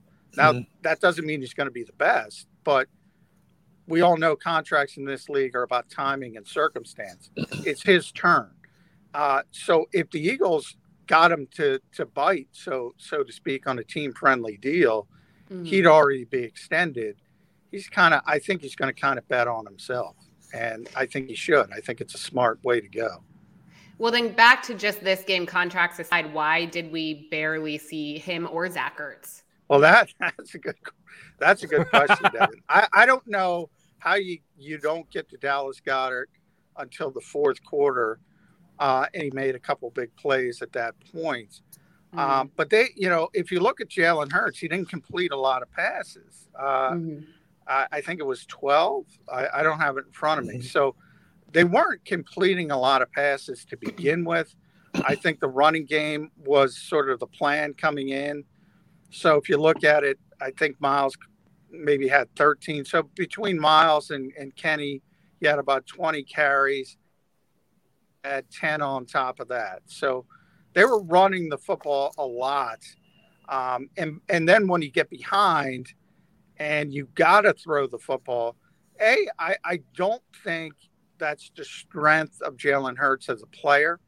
And B, you probably don't have the feel for the passing game because you haven't been really using it or developing it in the first 30, 45 minutes of the game. So I think this might have been a little bit different if the Eagles were playing from ahead, and that's why that 4th and 3 was that big turning point. And once they got behind, it changes the whole sort of dichotomy of the game. Mm-hmm. No, it was certainly something that I was worried about as well when you look at the fact that you had, I believe it was 4 total targets for your tight ends in this game, which is just mind-boggling to me. And you're right, Jalen Hurts, 12 completions in this game, 12 for 23 for 190 yards, and obviously 91 of those yards coming on one big play to Quez Watkins. When you do look at the overall game plan going forward, what are you going to want to see, John, from this offense? Because, again, I'm with you. Offensively more than defensively, I put blame on the offense for how they played in this game. What do you want to see more from them going forward? Well, I think, and if you think about Dallas next week on Monday nights, I mean, if you're going to beat Dallas, you're probably going to have to outscore Dallas. So you're not going to beat them 17-11. They're going to score some points if Dak Prescott is healthy. And we've already seen the numbers that they've been able to put up early in the season. So you're going to have to win sort of a shootout. Are the Eagles capable of doing that? That's what I said coming into the season. I'm not sure they are. After watching this game, I double down on that. I'm not sure they are. You know, can Devontae Smith and Jalen Reagor, can you throw the football? Those two guys were the game plan, right? Because they had 12 targets of the, 24 total. So half of the targets, and they each had 2 receptions. So, 4 out of 12, 33% is not very good. They got to improve the passing game, and I think that's what Nick Sirianni was talking about, the fine line. The off-schedule stuff is great, but even better is putting the back foot in the ground, throwing the football on time, and completing passes down the field. Can the Eagles get to that point? That's what we're trying to find out with Jalen Hurts. Gotcha. John, appreciate you joining us, my friend. Really do, from Lincoln Financial Field, and working your way through the technological hardships. So we do appreciate that, John. Thanks so much. All right. Thank you. Thank you. John McMullen joining us from Lincoln Financial Field. Yeah. Question mark, tight ends. Where were they? It definitely needed them a little bit more in this game. We're going to break it down further when we come back here on Live Post-Game Show. And don't forget, Live Post-Game Show is brought to us and presented by Ocean Casino Resort. Go for the win. Go Birds. More Eagles coverage when we come back here on Live Post-Game Show with Mark Farzetta, Devin Caney, and Derek Gunn. Go for the midnight dares. Go for the memories. Go to get your spin on. Go to get your spa on. Go for the bubbles in your bathtub. And in your drink. Go for the stakes. And the steak. Go for him. Go for her. Go for the win. Go to Ocean Casino Resort. Book your trip at theoceanac.com.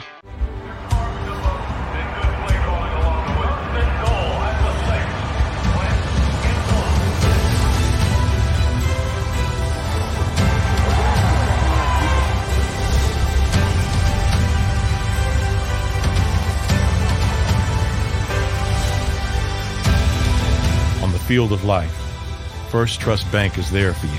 Champions on 3. 1, 2, 3. Because Philadelphia dreams deserve a Philadelphia bank. When it comes to the fight against insurance companies, large corporations, and the healthcare industry, injured victims are always the underdog. But that doesn't worry us. At Messa & Associates, we're an injury law firm from Philadelphia, and we come to fight. Our clients know that they've got representation with a chip on its shoulder, and it's the same chip that makes Philly the toughest city in the country.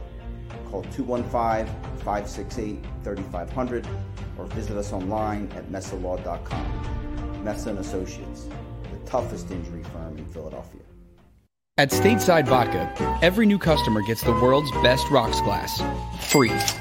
What's that? A rocks glass? You're telling me that bottle is cut in half? You could say that. Holy shit. Glass is for cocktails, right? It's for this, this, this, and that. Is the length of the glass equal to your... You betcha. But is it made out of... Glass? Okay, but is the rip... Smooth? Will you stop doing... That? I'm the professional here. And you're telling me I can get one of these glasses for free? That's right. 1 free rocks glass per customer with each first-time purchase of Stateside Vodka. All from the company that's highly awarded. 0 carbs, 0 sugar, and deliciously tasting vodka. So good, it just disappears.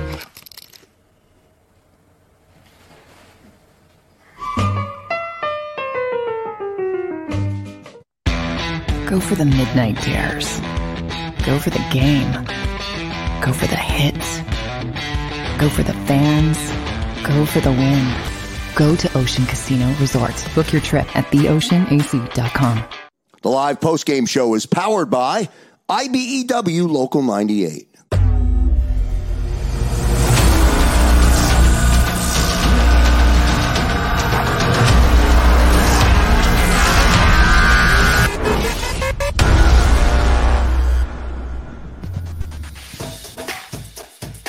Welcome back, everybody. We're watching on 6abc.com as well as the incredible Jacob Media YouTube channel. We appreciate you guys joining us for all your Eagles coverage.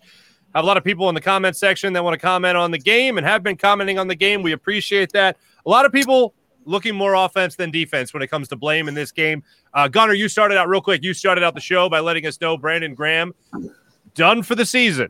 Right. You confirmed that with so you talked to your sources. They said Brandon Graham done for the season. Brandon Brooks, questionable as to whether or not he'll be available for the rest of the year. Right.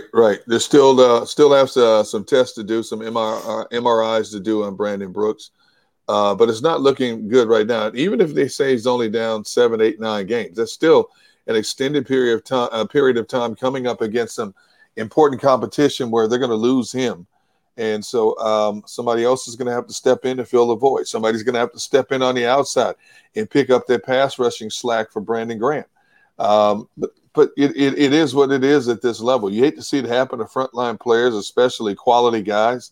But this team can't stop now. You know, nobody's going to feel sorry for you, just like you don't feel sorry for anybody else who's losing players left and right. I mean, you hate to say that, but that's the cold, hard facts of what this game is. It's who can climb to the king of the hill. You know, and people are going to fall by the wayside, and hopefully you have enough people backing you up where you don't have a glaring weakness at that particular position. Devin, you just saw something actually from Brandon Graham on social media. What did you see? I did. Brandon Graham just tweeted, we're still about to shock the world. I'll just be leading from the sidelines this year, working to be great for 2022. Appreciate all the love, and now it's time for the guys to step it up. You have to find the treasure in every situation. I love the positivity there. You know, he's out, but he'll be on the sidelines, and that makes me happy. Brandon Graham is truly one of my favorite Eagles. He always has been. So glad to see that he's not down and out. You know, he'll still be around. He just won't be on the field. Yeah. And then also confirms your sources to be accurate. Not that I ever doubted you, Gunnar. Yes, you did. Oh, yes, you did. I did. Yeah, totally. I was like, this guy's full of it. No, I mean, Gunnar, if it's anyone to not doubt you on, it would be Brandon Graham. But that is exactly what you want to hear. You want to hear a guy that is still going to be vocal on the sidelines, keeping this team, quite frankly, the young guys as well, motivated as the season goes on. And let's face it, anytime you have a rookie head coach, you're always a little worried about what happens if things start to spiral out of control. I'm not saying that's going to happen here, but anytime you have a rookie head coach, you can worry about that a little bit. To have a veteran still willing to be a leader on the sidelines like Brandon Graham. And as we both know, as we all know, all three of us know, Brandon Graham is never one to be quiet. He will be a guy to make sure that these guys keep everything in the right direction as the season goes on, and you need that attitude on the sideline. Well, see, this is exactly what I was talking about in terms of not just quality football players, but quality people. And younger players are going to look at a Brandon Graham and how he handles this situation, and hopefully they learn from him in terms of it's never about me, it's always about we. No matter if I'm down or not, I'm still going to be here for you guys. I'm still going to do everything I can possibly do to get you coached up, help get you coached up for the next game. I want you to understand that when things are going bad, you always try to put a positive spin on them no matter what. And so hopefully a lot of young guys learn from what Brandon Graham is going through right now. Okay, Brandon Graham, you could say he's in the twilight of his career. He's made his money, whether he plays or not. He's set for life financially. While these up-and-coming guys are still hungry. They're still trying to get theirs. But there's another element of it, too. There is a professionalism about this as well that you have to maintain. And for Brandon Graham, whether he's doing it directly or indirectly, it's once again a teaching moment for guys who he's going to pass the baton on to at some stage, whether it's after this season or after next season. He's passing the torch on to some other players, and these players have to say to themselves, wow, if a proven player who's stuck in the game for as long as he has, handles his business like that, then I need to act more like him so I can get longevity out of this game, not just in the league, but with a team that I want to play for, as well as make as much as I can while I can. Mm-hmm.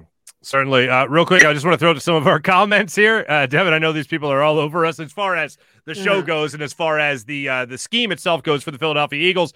We have Lisi, I believe, saying horrible offensive scheme.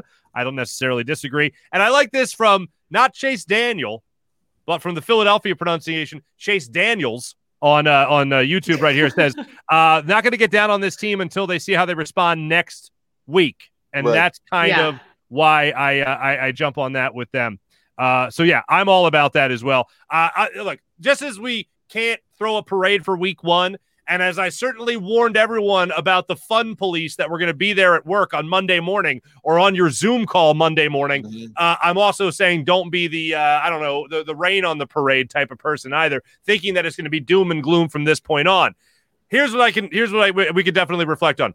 This was the biggest teaching moment in Nick Sirianni's very young head coaching and play calling career. And I do love the fact that he didn't try to make matters worse by saying in the post-game press conference, as John McMullen told us, oh, no. That play call on the 4th and goal situation is what I do every single time.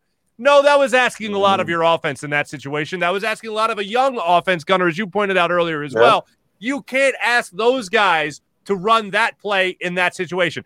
Okay, if you're going to tell me you're going to go for it on 4th and short, 4th and goal, right? I can be sold on that.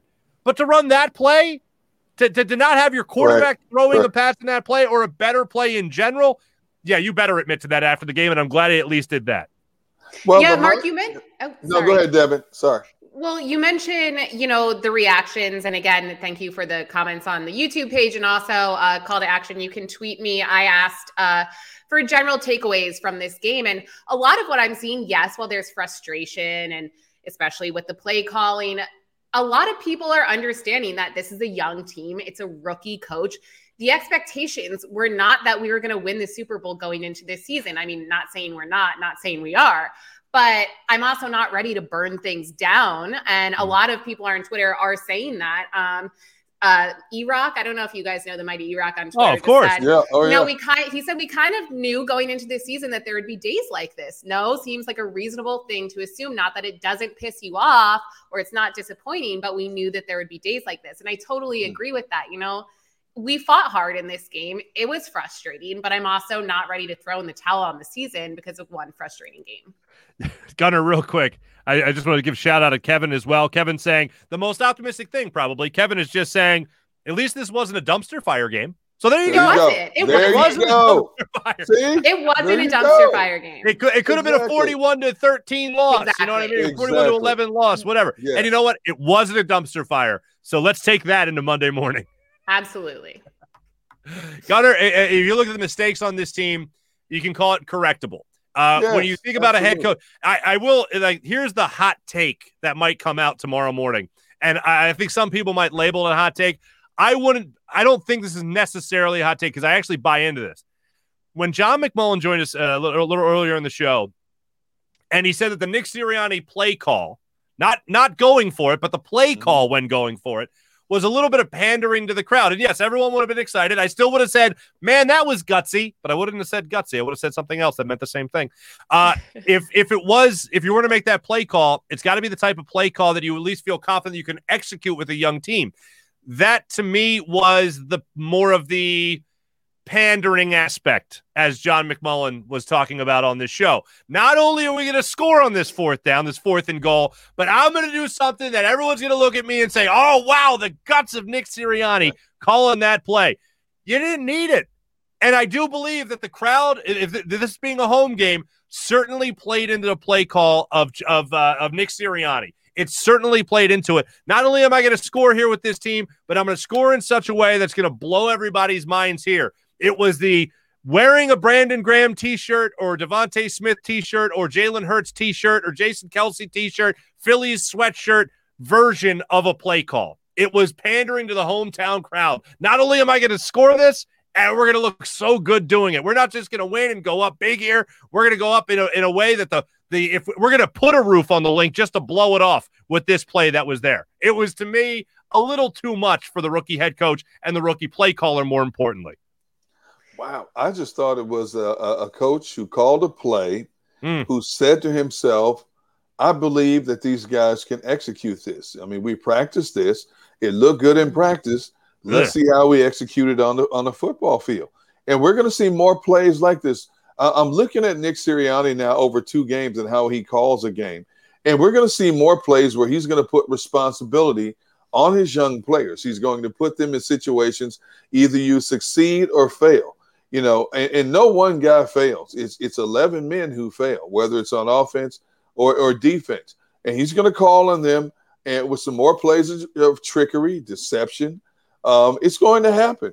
You know, and this is the best way to help a group of young guys grow up in a lot of ways, because, you know, success as well as failure is a significant part of life.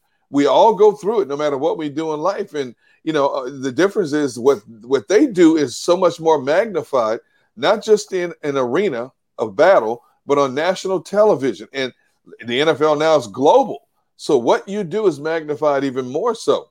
But how you handle what you do is even bigger. And I think Nick Sirianni is just as concerned about molding young men as he is molding professional football players. That was very deep, Deacon. I want to get you like that? I want to get that framed. For an unhappy guy like myself, that was deep, huh? I want to frame that next to my pumpkin candles. I was just going to say Gunnar was sipping at the break. He was sipping his pumpkin latte. Pumpkin latte. Yes, exactly. Well, but Mark, really quickly, I want to go back to something that you and I have talked about multiple times actually at this point, and that is Nick Sirianni being in his element in games. So for a coach who's in his element and not, you know, as frazzled as he may or may not have seemed, especially in that first press conference, which, side note, I did hear he is actually a little bit salty about how Philadelphia has reacted to that. But I think that a coach, you know, pandering by choosing a specific play call would mean he was out of his element. So I don't know if I totally agree with that. I think I agree more with Deacon on this, where I think he was truly just trying to get those points. And it would have been cool if it worked, and it didn't work. Right. No, that's what happened. He called a play. They didn't execute it. But to call that play, like Greg Ward, I don't even think was targeted. I don't even know if he saw the field in the first game of the season. And then you're looking at this play after you already have an incredible 91-yard passing play where your quarterback's 5 yards deep in the end zone, bombs it to Quez Watkins, who takes it another, I don't know how many yards it ended up being, but it was like 40 yards in the air at least. And then you call that play on a 4th and goal. Like, I understand if it's a fade route to a tight end, Ertz or Goddard. I understand if it's a bubble screen even to the outside, which I still wouldn't even like. But I understand something that's a little bit more in the pumpkin spice latte version. You know, basic plays. Basic, exactly. Wait. I didn't say pumpkin spice latte. I just said pumpkin spice coffee. I said coffee. I didn't say anything about a latte. There was no spice. There's no spice. You're right, Gunnar. What is wrong with you people? we're you know what? We're just upset. We're lashing out. We're lashing out. You're not upset. There's upset, there's frustrated, and there's bitter. Oh, I'm definitely frustrated. The bitter plateau. I'm definitely frustrated because I don't like even going for it in the 4th down situation, 4th and goal. But that one particular play call, the whole game changed after it. And it did. Here's what I will say. Here's what I will say. Okay, first off, the game did change after that play call, right? Like the whole momentum. There was still a lot of game to be played. They could rally from that. They could have rebounded from that. And then later in the game, we haven't been crushing the offense. We've been talking more defense we've been crushing the offense more so than we have the defense. No. You've been crushing the offense. Let's clarify this. They scored 11 points. What do you expect? They're playing one of the better defenses in the National Football League. It happens. What do you want? The Detroit Lions put 33 points on them. What? But here, the Detroit Lions put 33 points on them. Detroit put up 33 points because the Niners had called off the dogs. They were leading by 28 points in the fourth quarter. Nick Bosa said when he was told he was going back in the game, he had to get wrapped up again, and he's looking for equipment that he had just thrown aside because they thought their day was over. Well, where was our dog mentality? Where was the dog mentality in this game? I certainly didn't see it from the offense. Well, no, but that's the issue. Less so for me than the play call and like that one specific play. It's the fact that we couldn't bounce back from that. It's the fact that seemed to affect the dog mentality. I didn't see any of that, especially after that play. And that's the issue. I think maybe that goes back to our team and coaching staff being so young. You know, they're not used to having to bounce back from that in high pressure situations. I just want both of you to know that I'm happy that we do this post-game show in this particular format, because I cannot be in the presence of either one of you right now, because you both would have brought me down. You would have killed my aura, today. I'm trying to be positive here, Degon. I'm seeing the silver lining.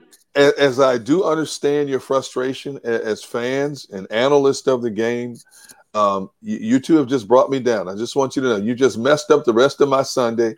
You with the dang pumpkin candles, and you, Mr. Negativity over here. Yeah, I can't deal with this right now. I'm sorry. I just can't. I'm shutting you both out right now. All even as we speak. All right, let's talk about something positive. Let's talk. Here's something positive. I'll give you something positive. This is a very positive thing. Very positive thing I'm about to tell you. Nope, I got nothing. I don't know what I can tell you that's positive. All right, that was a hard sell. That was pretty good, though. That was pretty good. All right, now, I bought that. Now, here's the thing. When you have a game that you lose like this, 17-11, after you put up so many points, I know it's a different team. I was expecting a lot more. I wasn't expecting 30 points. I wasn't expecting this team to come out here and just blow the doors off. I certainly wasn't expecting the defense to play against this offense as well as they did throughout this game. But if I had to hang my hat on one particular thing that I could have said to the defense, hey, do better, it's a 16-play drive. It's a 16-play drive that seemed very basic, to use that word one more time.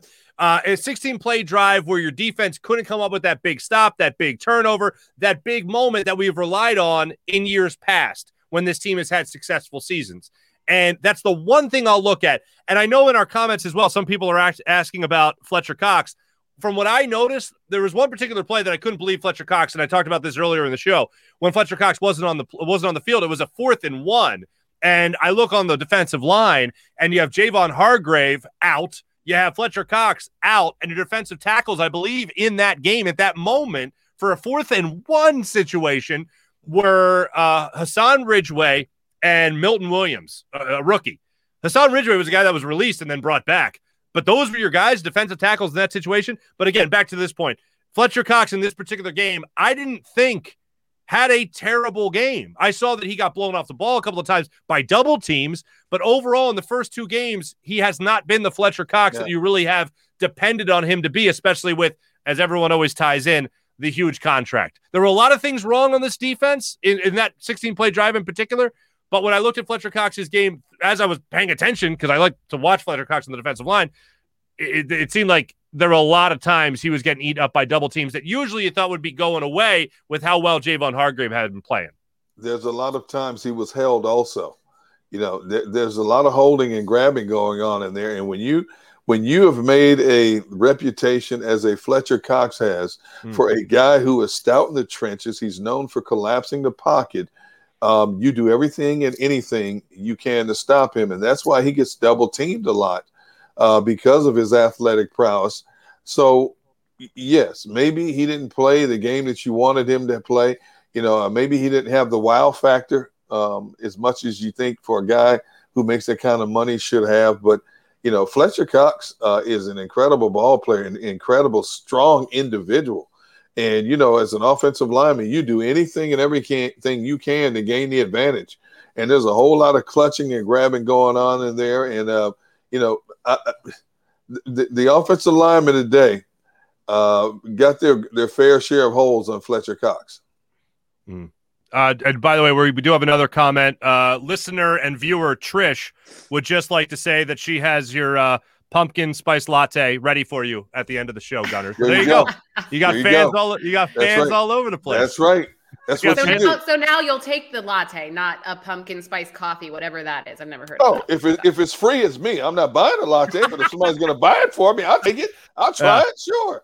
I'm just glad you're talking to us again. You were touch and go there for a while, so welcome back. Job requirements forces me to engage with both of you at any given time. So, therefore, I am fulfilling my legal obligation to this network. But once we are off, don't call me. Don't text me. Don't send me smoke signals. Don't email me until tomorrow. Let me enjoy what's left of my football Sunday. Take your negativities and keep them to yourself. I do want to let everybody know, of course, that the live post-game show is exclusively presented by Ocean Casino Resort. Go for the win. Go Birds. When we come back, I don't know, we usually give game balls, golden balls, to somebody who did well. I guess in this one, we're going to take them away. Ooh, I like that. What? I don't know. No, we'll just we'll give you our takeaways from this game. What's going to linger with us for the rest of the week before the Eagles kick off with them Dallas Cowboys. That's when we return here on live post-game show on 6abc.com and the Jacob Media YouTube channel. We'll be back in a minute. Go for the midnight dares. Go for the memories. Go for the view that goes on forever. Go for the bubbles in your bathtub and in your drink. Go to bed whenever you want. Or don't. Go for him. Go for her. Go for the win. Go to Ocean Casino Resort. Book your trip at theoceanac.com. At Stateside Vodka, every new customer gets the world's best rocks glass. Free. What's that? A rocks glass? You're telling me that bottle is cut in half? You could say that. Holy shit. The glass is for cocktails, right? It's for this, and that. Is the length of the glass equal to your... You betcha. But is it made out of... Glass? Yeah, okay, but is the rim... Smooth? Will you stop doing... That? I'm the professional here. And you're telling me I can get one of these glasses for free? That's right. 1 free rocks glass per customer with each first-time purchase of Stateside Vodka. All from the company that's highly awarded. 0 carbs, 0 sugar, and deliciously tasting vodka. So good, it just disappears.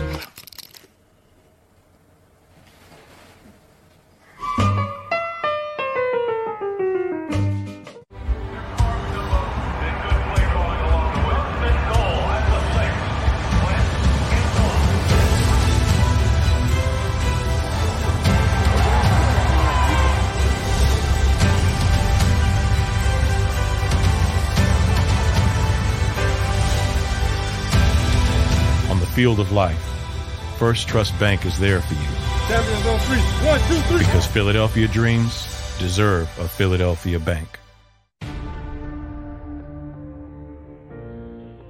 When it comes to the fight against insurance companies, large corporations, and the healthcare industry, injured victims are always the underdog. But that doesn't worry us. At Messa & Associates, we're an injury law firm from Philadelphia, and we come to fight. Our clients know that they've got representation with a chip on its shoulder, and it's the same chip that makes Philly the toughest city in the country. Call 215-568-3500 or visit us online at messalaw.com. Messa & Associates, the toughest injury firm in Philadelphia. Go for the midnight dares. Go for the game. Go for the hits. Go for the fans. Go for the win. Go to Ocean Casino Resort. Book your trip at theoceanac.com. The live post-game show is powered by IBEW Local 98.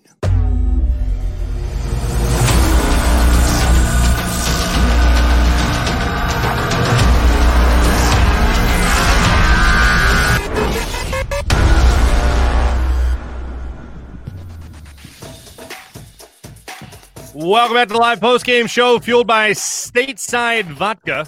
Not for nothing, guys. I'll be sharing this with you. I don't know if you noticed or not. I'll be drowning my sorrows this evening with Stateside Vodka. I don't know if you can see that or not. But no wonder your speech is slurred. Yeah, the vodka is a good time. Anyway, hey, get this. Hey, not to cut you off, but get this. So during the last break, I go out of the room here, and my wife says, "Hey, that was me." I said, "What are you talking about?" She goes, "That was me that sent the message about the pumpkin spice latte." I'm like, "What? You? I didn't even know you were watching. Are you serious?" Oh my goodness, I love that. So then there's a fragrance in this house right now. She's making this chuck roast, and I said, "Oh, I smell so good. What is that?" "Oh, just a little pumpkin spice latte." I'm like, "What? I mean, is this the theme for my Sunday now? Pumpkin spice latte? Really? Is this what we're going with this amazing. Thing?" Wow, tell Trish she just saved my Sunday. Just by that, she saved my Sunday. I'm not telling her anything you say. Well, you don't have to because she's watching apparently. Apparently that she's watching. Yeah. I do want to let you have to scroll below. Use promo code POSTGAME for $5 off a 1-liter bottle. Go statesidevodka.com. That's go to statesidevodka.com. And that sounds like a good time. Also, I want to get this in our postgame show. I know Carson Wentz isn't everyone's favorite quarterback. I understand that. Right. However, we have reason to root for him because it could mean a first-round pick for the Eagles with the conditional second-round pick that was traded to the Eagles this past offseason. This coming from ABC News. Colts quarterback Carson Wentz will undergo further evaluation on his right ankle after injuring it in the fourth quarter of Sunday's loss to the L.A. Rams. Wentz suffered the injury when he tried to scramble as he was taken to the ground by the Rams defensive lineman Aaron Donald, who happens to be really good at football. That's my line, not theirs. But Carson Wentz, for the second straight week, or excuse me. This guy, unbelievable. Well, the second time since he's become a member of the Colts. We got to worry. The Colts, excuse me, have to be whether or not what he happens can, when you drink while you're working, buddy? You know, how many do I have? 6 bottles? I started with 8. Anyway, so we got to worry about Carson Wentz and his injuries yet again, whether or not the Eagles will get that first-round pick in the upcoming draft. You worry about Carson Wentz and his injuries, and I'm worried about the fact that my wife just brought me a pumpkin spice latte. Yes, thank you. Can you see the foam? Look at the foam. She has one of these machines. Looks very good. She has one of these machines. What? Is there vodka in it? Is it no, a spice? He's inebriated enough for both of us now. So, no, I'm good. I'm sorry. As you were, continue while I enjoy. No, they. That's she not has her candle. She has her candle, pumpkin spice candle. I have my latte now. I'm good. Yeah. I was going to ask if that was a cappuccino. It looks like a huge espresso is what it looks like, actually. It probably is, man. I'm not a coffee connoisseur. It probably is. Okay, before all I know is I'm jacked up right now. Before we give away our game balls or just get our takeaways of the game, right? Going forward, when you look at this offense and you look at this defense, one thing I thought we were going to get in this particular game, right? I thought we were going to at least see, everything emptied when it came to running the football, when it came to using the running backs. And it felt like, especially as the game went on, and you needed points quick, so you weren't going to run the football. But it felt like the screen game was not there for this team nearly as much as it was last week. It seemed like because you were facing a better defense, obviously. But but here's one thing: like even the run game wasn't there for you in this one. Even the attempts to make screens, to make things happen, weren't there in this particular game. Like I understand that you're game planning against specific defense, but at some point, don't you have to go to something you feel like will be a bread and butter, something you talked about in the early goings of training camp that would be a bread and butter? I felt like I didn't see any of the short game as this game went on, especially when you're trying to establish a little bit of rhythm with your quarterback, Jalen Hurts. I didn't see anything in this game that Nick Sirianni was trying to coach to the strengths of Jalen Hurts. When you play a team like the 49ers, they throw you out off your game plan, and then you have to reevaluate and say, okay, we got to try something different here because they're too smart for the screen game to get beat up on a screen game. Although the Eagles were able to hit them on a couple of big plays, what happened when they tried it later? They took away the deep balls by double covering anybody who got beyond 15 yards of the field downfield. So give credit to the 49ers for being able to handcuff a lot of the things the Eagles wanted to do. I mean, I'm looking at the stats right now. The Eagles only ran 55 plays to San Francisco's 68 plays. You know why? Mm-hmm. Because the 49ers ran the ball 38 times to control the clock. If they're controlling the clock and they're picking up 3 or 4 yards a carry, they average a little over 3 yards a carry. Your offense is not getting the football if your defense is not giving it back to them. So the 49ers game plan was exactly what I thought it was going to be, and the Eagles couldn't overcome that. Now, they had marginal success again. They hit them with a couple of big shots that worked, but for the most part, they didn't hit them with it when it counted most. And, you know, I'm giving credit to a 49ers team that the Eagles defense shut down running the football for 30 minutes. All of a sudden, they stuck to their game plan. Again, a veteran team stuck to its game plan. And then what did they do to alter the running game just a little bit to loosen the things up? They started going pitch left, pitch right, widening the football field. And then they sucked them back in again and started hitting them up the middle with that as well. So, Mark, I'm just letting you know that it's not so much Nick Sirianni in this particular game or a lack of execution from the players in this particular game, even though they had their opportunities. It was a better football team executing their game plan better than Eagles executed their game plan. But here we go. Okay. Let me give I want to know in terms of play calling why there were barely any adjustments made. Like we talk about the tight ends, barely saw them at all, especially Dallas Goedert. If we knew the run game wasn't working, which it clearly wasn't, why was it called over and over again to get minimal yardage? Tight ends were taken out of the game. They were taken out of the game. San Francisco's linebackers are very good coverage linebackers as well. And if you want to minimize your mistakes, you're not just going to throw to your tight ends at will. So the 49ers were able to take away a lot of things that the Eagles wanted to do. If you look at a lot of times when Jalen Hurts stepped back and was holding the ball a little bit longer, he's waiting for somebody to free up and down the field. Meanwhile, this pocket was collapsing around him, which forced him to make a quicker decision than he wanted to do. Compared to last week when he had all day to throw. Running backs looked phenomenal, picking up the blitzes coming up, but they were coming from different angles this time. You know, a 49ers coach's defense this week had better angles of pursuit of Jalen Hurts. Timing was different compared to what the Atlanta Falcons were doing. It disrupted a lot of things that the Eagles might have wanted to do. Better personnel forces you to do things a lot differently when you're going up against them. And it showed in a span of 8 days, we saw a defense that is trying to find its way, that's lacking in talent up front and on the back end, compared to a defense that is much better, sprinkled with Pro Bowlers, faster players, smarter players, coached by a better defensive coordinator. So you don't put any of the blame on our running backs?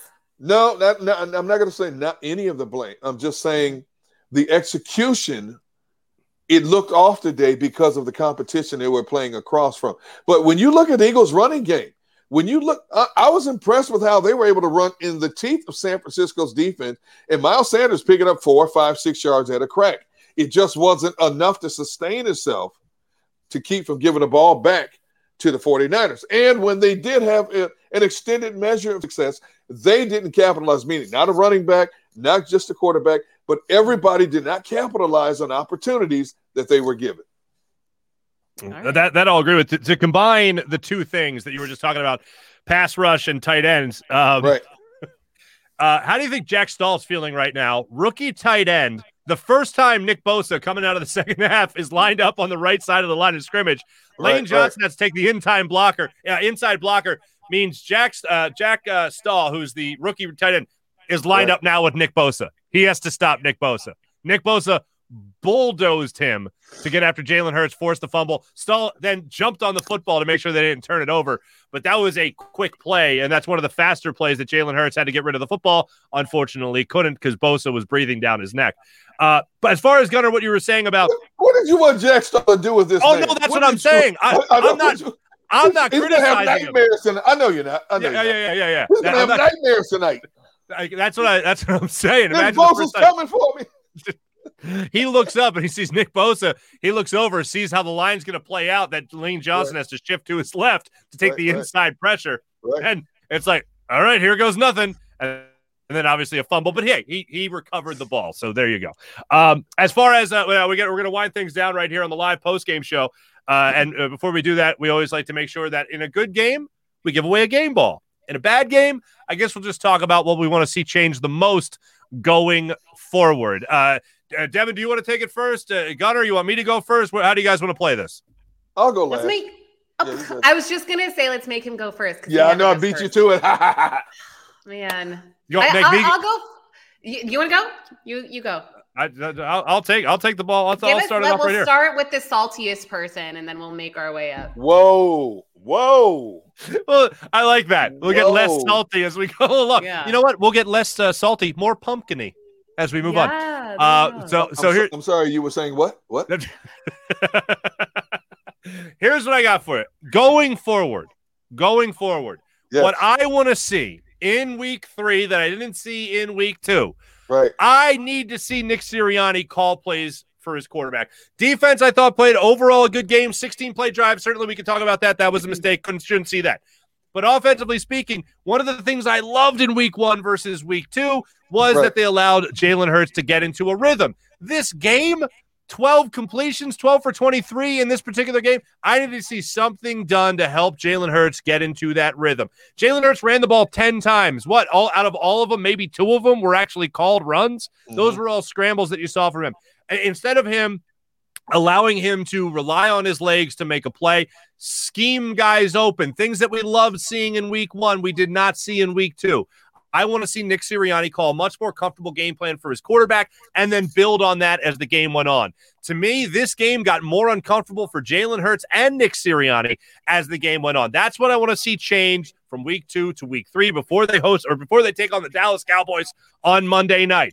That's salty number 1. Now do we move slightly less salty, more pumpkin-y next? Devin, do you have it? What do you got? That's me. I'm slightly less salty here. And more pumpkin-y because you have the candle. A little, yeah. I do it. The candle's still burning. And the candle is burning, like I said, because there was hope. So my overall takeaway is what I said before. This is a very young Eagles team. I was impressed with what I saw last week. Yes, today was frustrating. We were playing a veteran team in the 49ers, a very good team, especially defensively. Right. What I want to see next week is, yes, better play calling, but also to not forget about this game, but to learn from our mistakes and make those changes and not let what felt like, especially in late second quarter, how it took the steam out of the entire team, it seemed like, for the second half, to not let that roll over into our next game against the Cowboys. Because as Lane Johnson mentioned earlier, it's a massive game. It's prime time. It's in Dallas. This is a young team. I don't want them to let it get to them mentally. I felt like they got a confidence boost from their first game against the Falcons. So I want them to hold on to that confidence and not go into this Dallas game feeling low. That's a good one. I'm into it. Maybe, Devin, just to brace you before we get to Gunnar, Devin, maybe at the end you just blow out the candle and signify the end of the show. Yeah. Real dramatic. Now we're at the very end of the show. Very end of the show. Real dramatic like. Okay. Real dramatic. Yeah. Gunnar, what do you got, my friend? Plain and simple, finish what you start. Just finish what you start. You eliminate the mistakes, both physically and mentally. And when you sustain a drive, you have to finish what you start. And these guys, whether they're rookies or 20-year vets, they all know when you make mistakes, they will come back to bite you, and it will cost you in crucial situations. And it happened time and time again in this particular game. So use what you didn't do in this particular game as motivation for the game 8 days from now against your first division opponent of the season against the Dallas Cowboys. Because either you're going to go down there and Dallas is going to be 0-2, a hungry 0-2 team, or a team 1-1, depending what happens with their game with the Chargers today. So just learn. Keep learning. That's all you can do. Keep learning. Even whether you win or lose, just keep learning and eliminating certain things that happen to you in a negative light. But for the most part, I'm going to give kudos to this defense. You held the San Francisco 49ers to 17 points and a little over 300 yards in a game that was very winnable for you guys. Not many teams can say they can hold the San Francisco 49ers under 400 yards of offense, under 30 points a game. So I'm going to give the defense some props. They fought tooth and nail with this team. San Francisco hit them in the mouth with a couple of big plays. They sustained 2 long drives over 90 yards. One drive was 17 plays, 9-minute drive. Happens in a game. So for the most part, I'm going to give this defense kudos for being able to stand up to this offense, a physical offense, and holding them to 17 points. That was well said, I'll end on a positive note. That was well said. You know what? Sunshine and rainbows and pumpkin spice over there. Yes. Love it. I would share with you, but, such is the case. Puppy dogs and ice cream. Right now, Dallas Cowboys, by the way, leading the LA Chargers 14-11 with 12:40 to go in the third quarter. Ladies and gentlemen, thanks for joining us. I do want to remind you that live post-game show on 6abc.com as well as the Jacob Media YouTube channel is presented by Ocean Casino Resort. Go for the win. Go Birds. We'll be back with you guys on a late one following a Monday night game. We're going to be up late, guys. We're going to have some fun. Maybe we wear our PJs. I don't know. But you know what, ladies and gentlemen? We'll be coming to you live right after the Eagles take on the Dallas Cowboys in week 3 of the NFL season in Monday Night Football from Dallas, from AT&T Stadium. So we'll be back with you guys after that. My name is Mark Farzetta for Derek Gunn and Devin Caney. Devin, do you have the candle? There we go. I have the candle, and we're all going to wish on a win in Dallas, okay? Ready? There we go. 1, 2, 3. I didn't blow it out at first. Wow. She fumbled. She fumbled blowing out the candle. I fumbled it. If the Eagles lose, it was not my fault. I'm sorry. Wow. That's the jinx. The jinx is in. 8 days before kickoff, the jinx is in. Are you kidding me? Wow. You know what, Devin, we'll go back, look at the film. Next time we won't miss on the candle. Ladies and gentlemen, thanks for watching. Thanks for listening, everyone that did on 6abc.com as well as the Jacob Media Network. For Devin Caney, Derek Gunn, I'm Mark Farzetta. And don't forget about this. Also, I missed this last week. Don't go anywhere until you watch this video from Jacob Media. We're giving away a pair of season tickets, so go ahead and make sure you guys check that out as well. Have a great week, everybody. We'll all bounce back from this loss along with the Philadelphia Eagles. Have a great week, everybody. See you next week. Go for the midnight dares. Go for the game. Go for the hits. Go for the fans. Go for the win.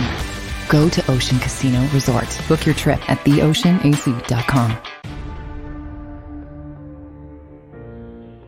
When it comes to the fight against insurance companies, large corporations, and the healthcare industry, injured victims are always the underdog. But that doesn't worry us. At Messa & Associates, we're an injury law firm from Philadelphia, and we come to fight. Our clients know that they've got representation with a chip on its shoulder, and it's the same chip that makes Philly the toughest city in the country.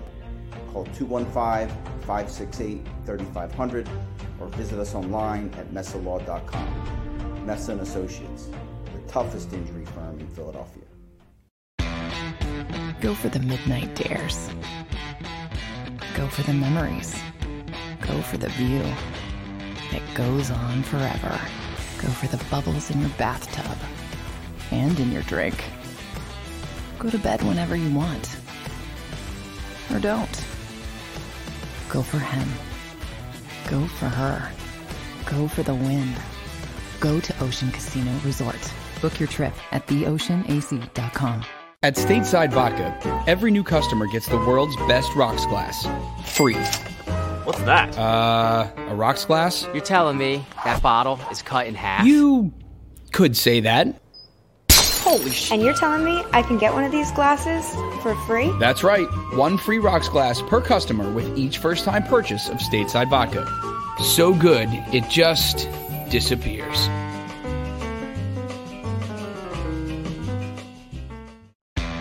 Go for the midnight dares. Go for the game. Go for the hits. Go for the fans. Go for the win. Go to Ocean Casino Resort. Book your trip at theoceanac.com. The live postgame show is powered by IBEW Local 98.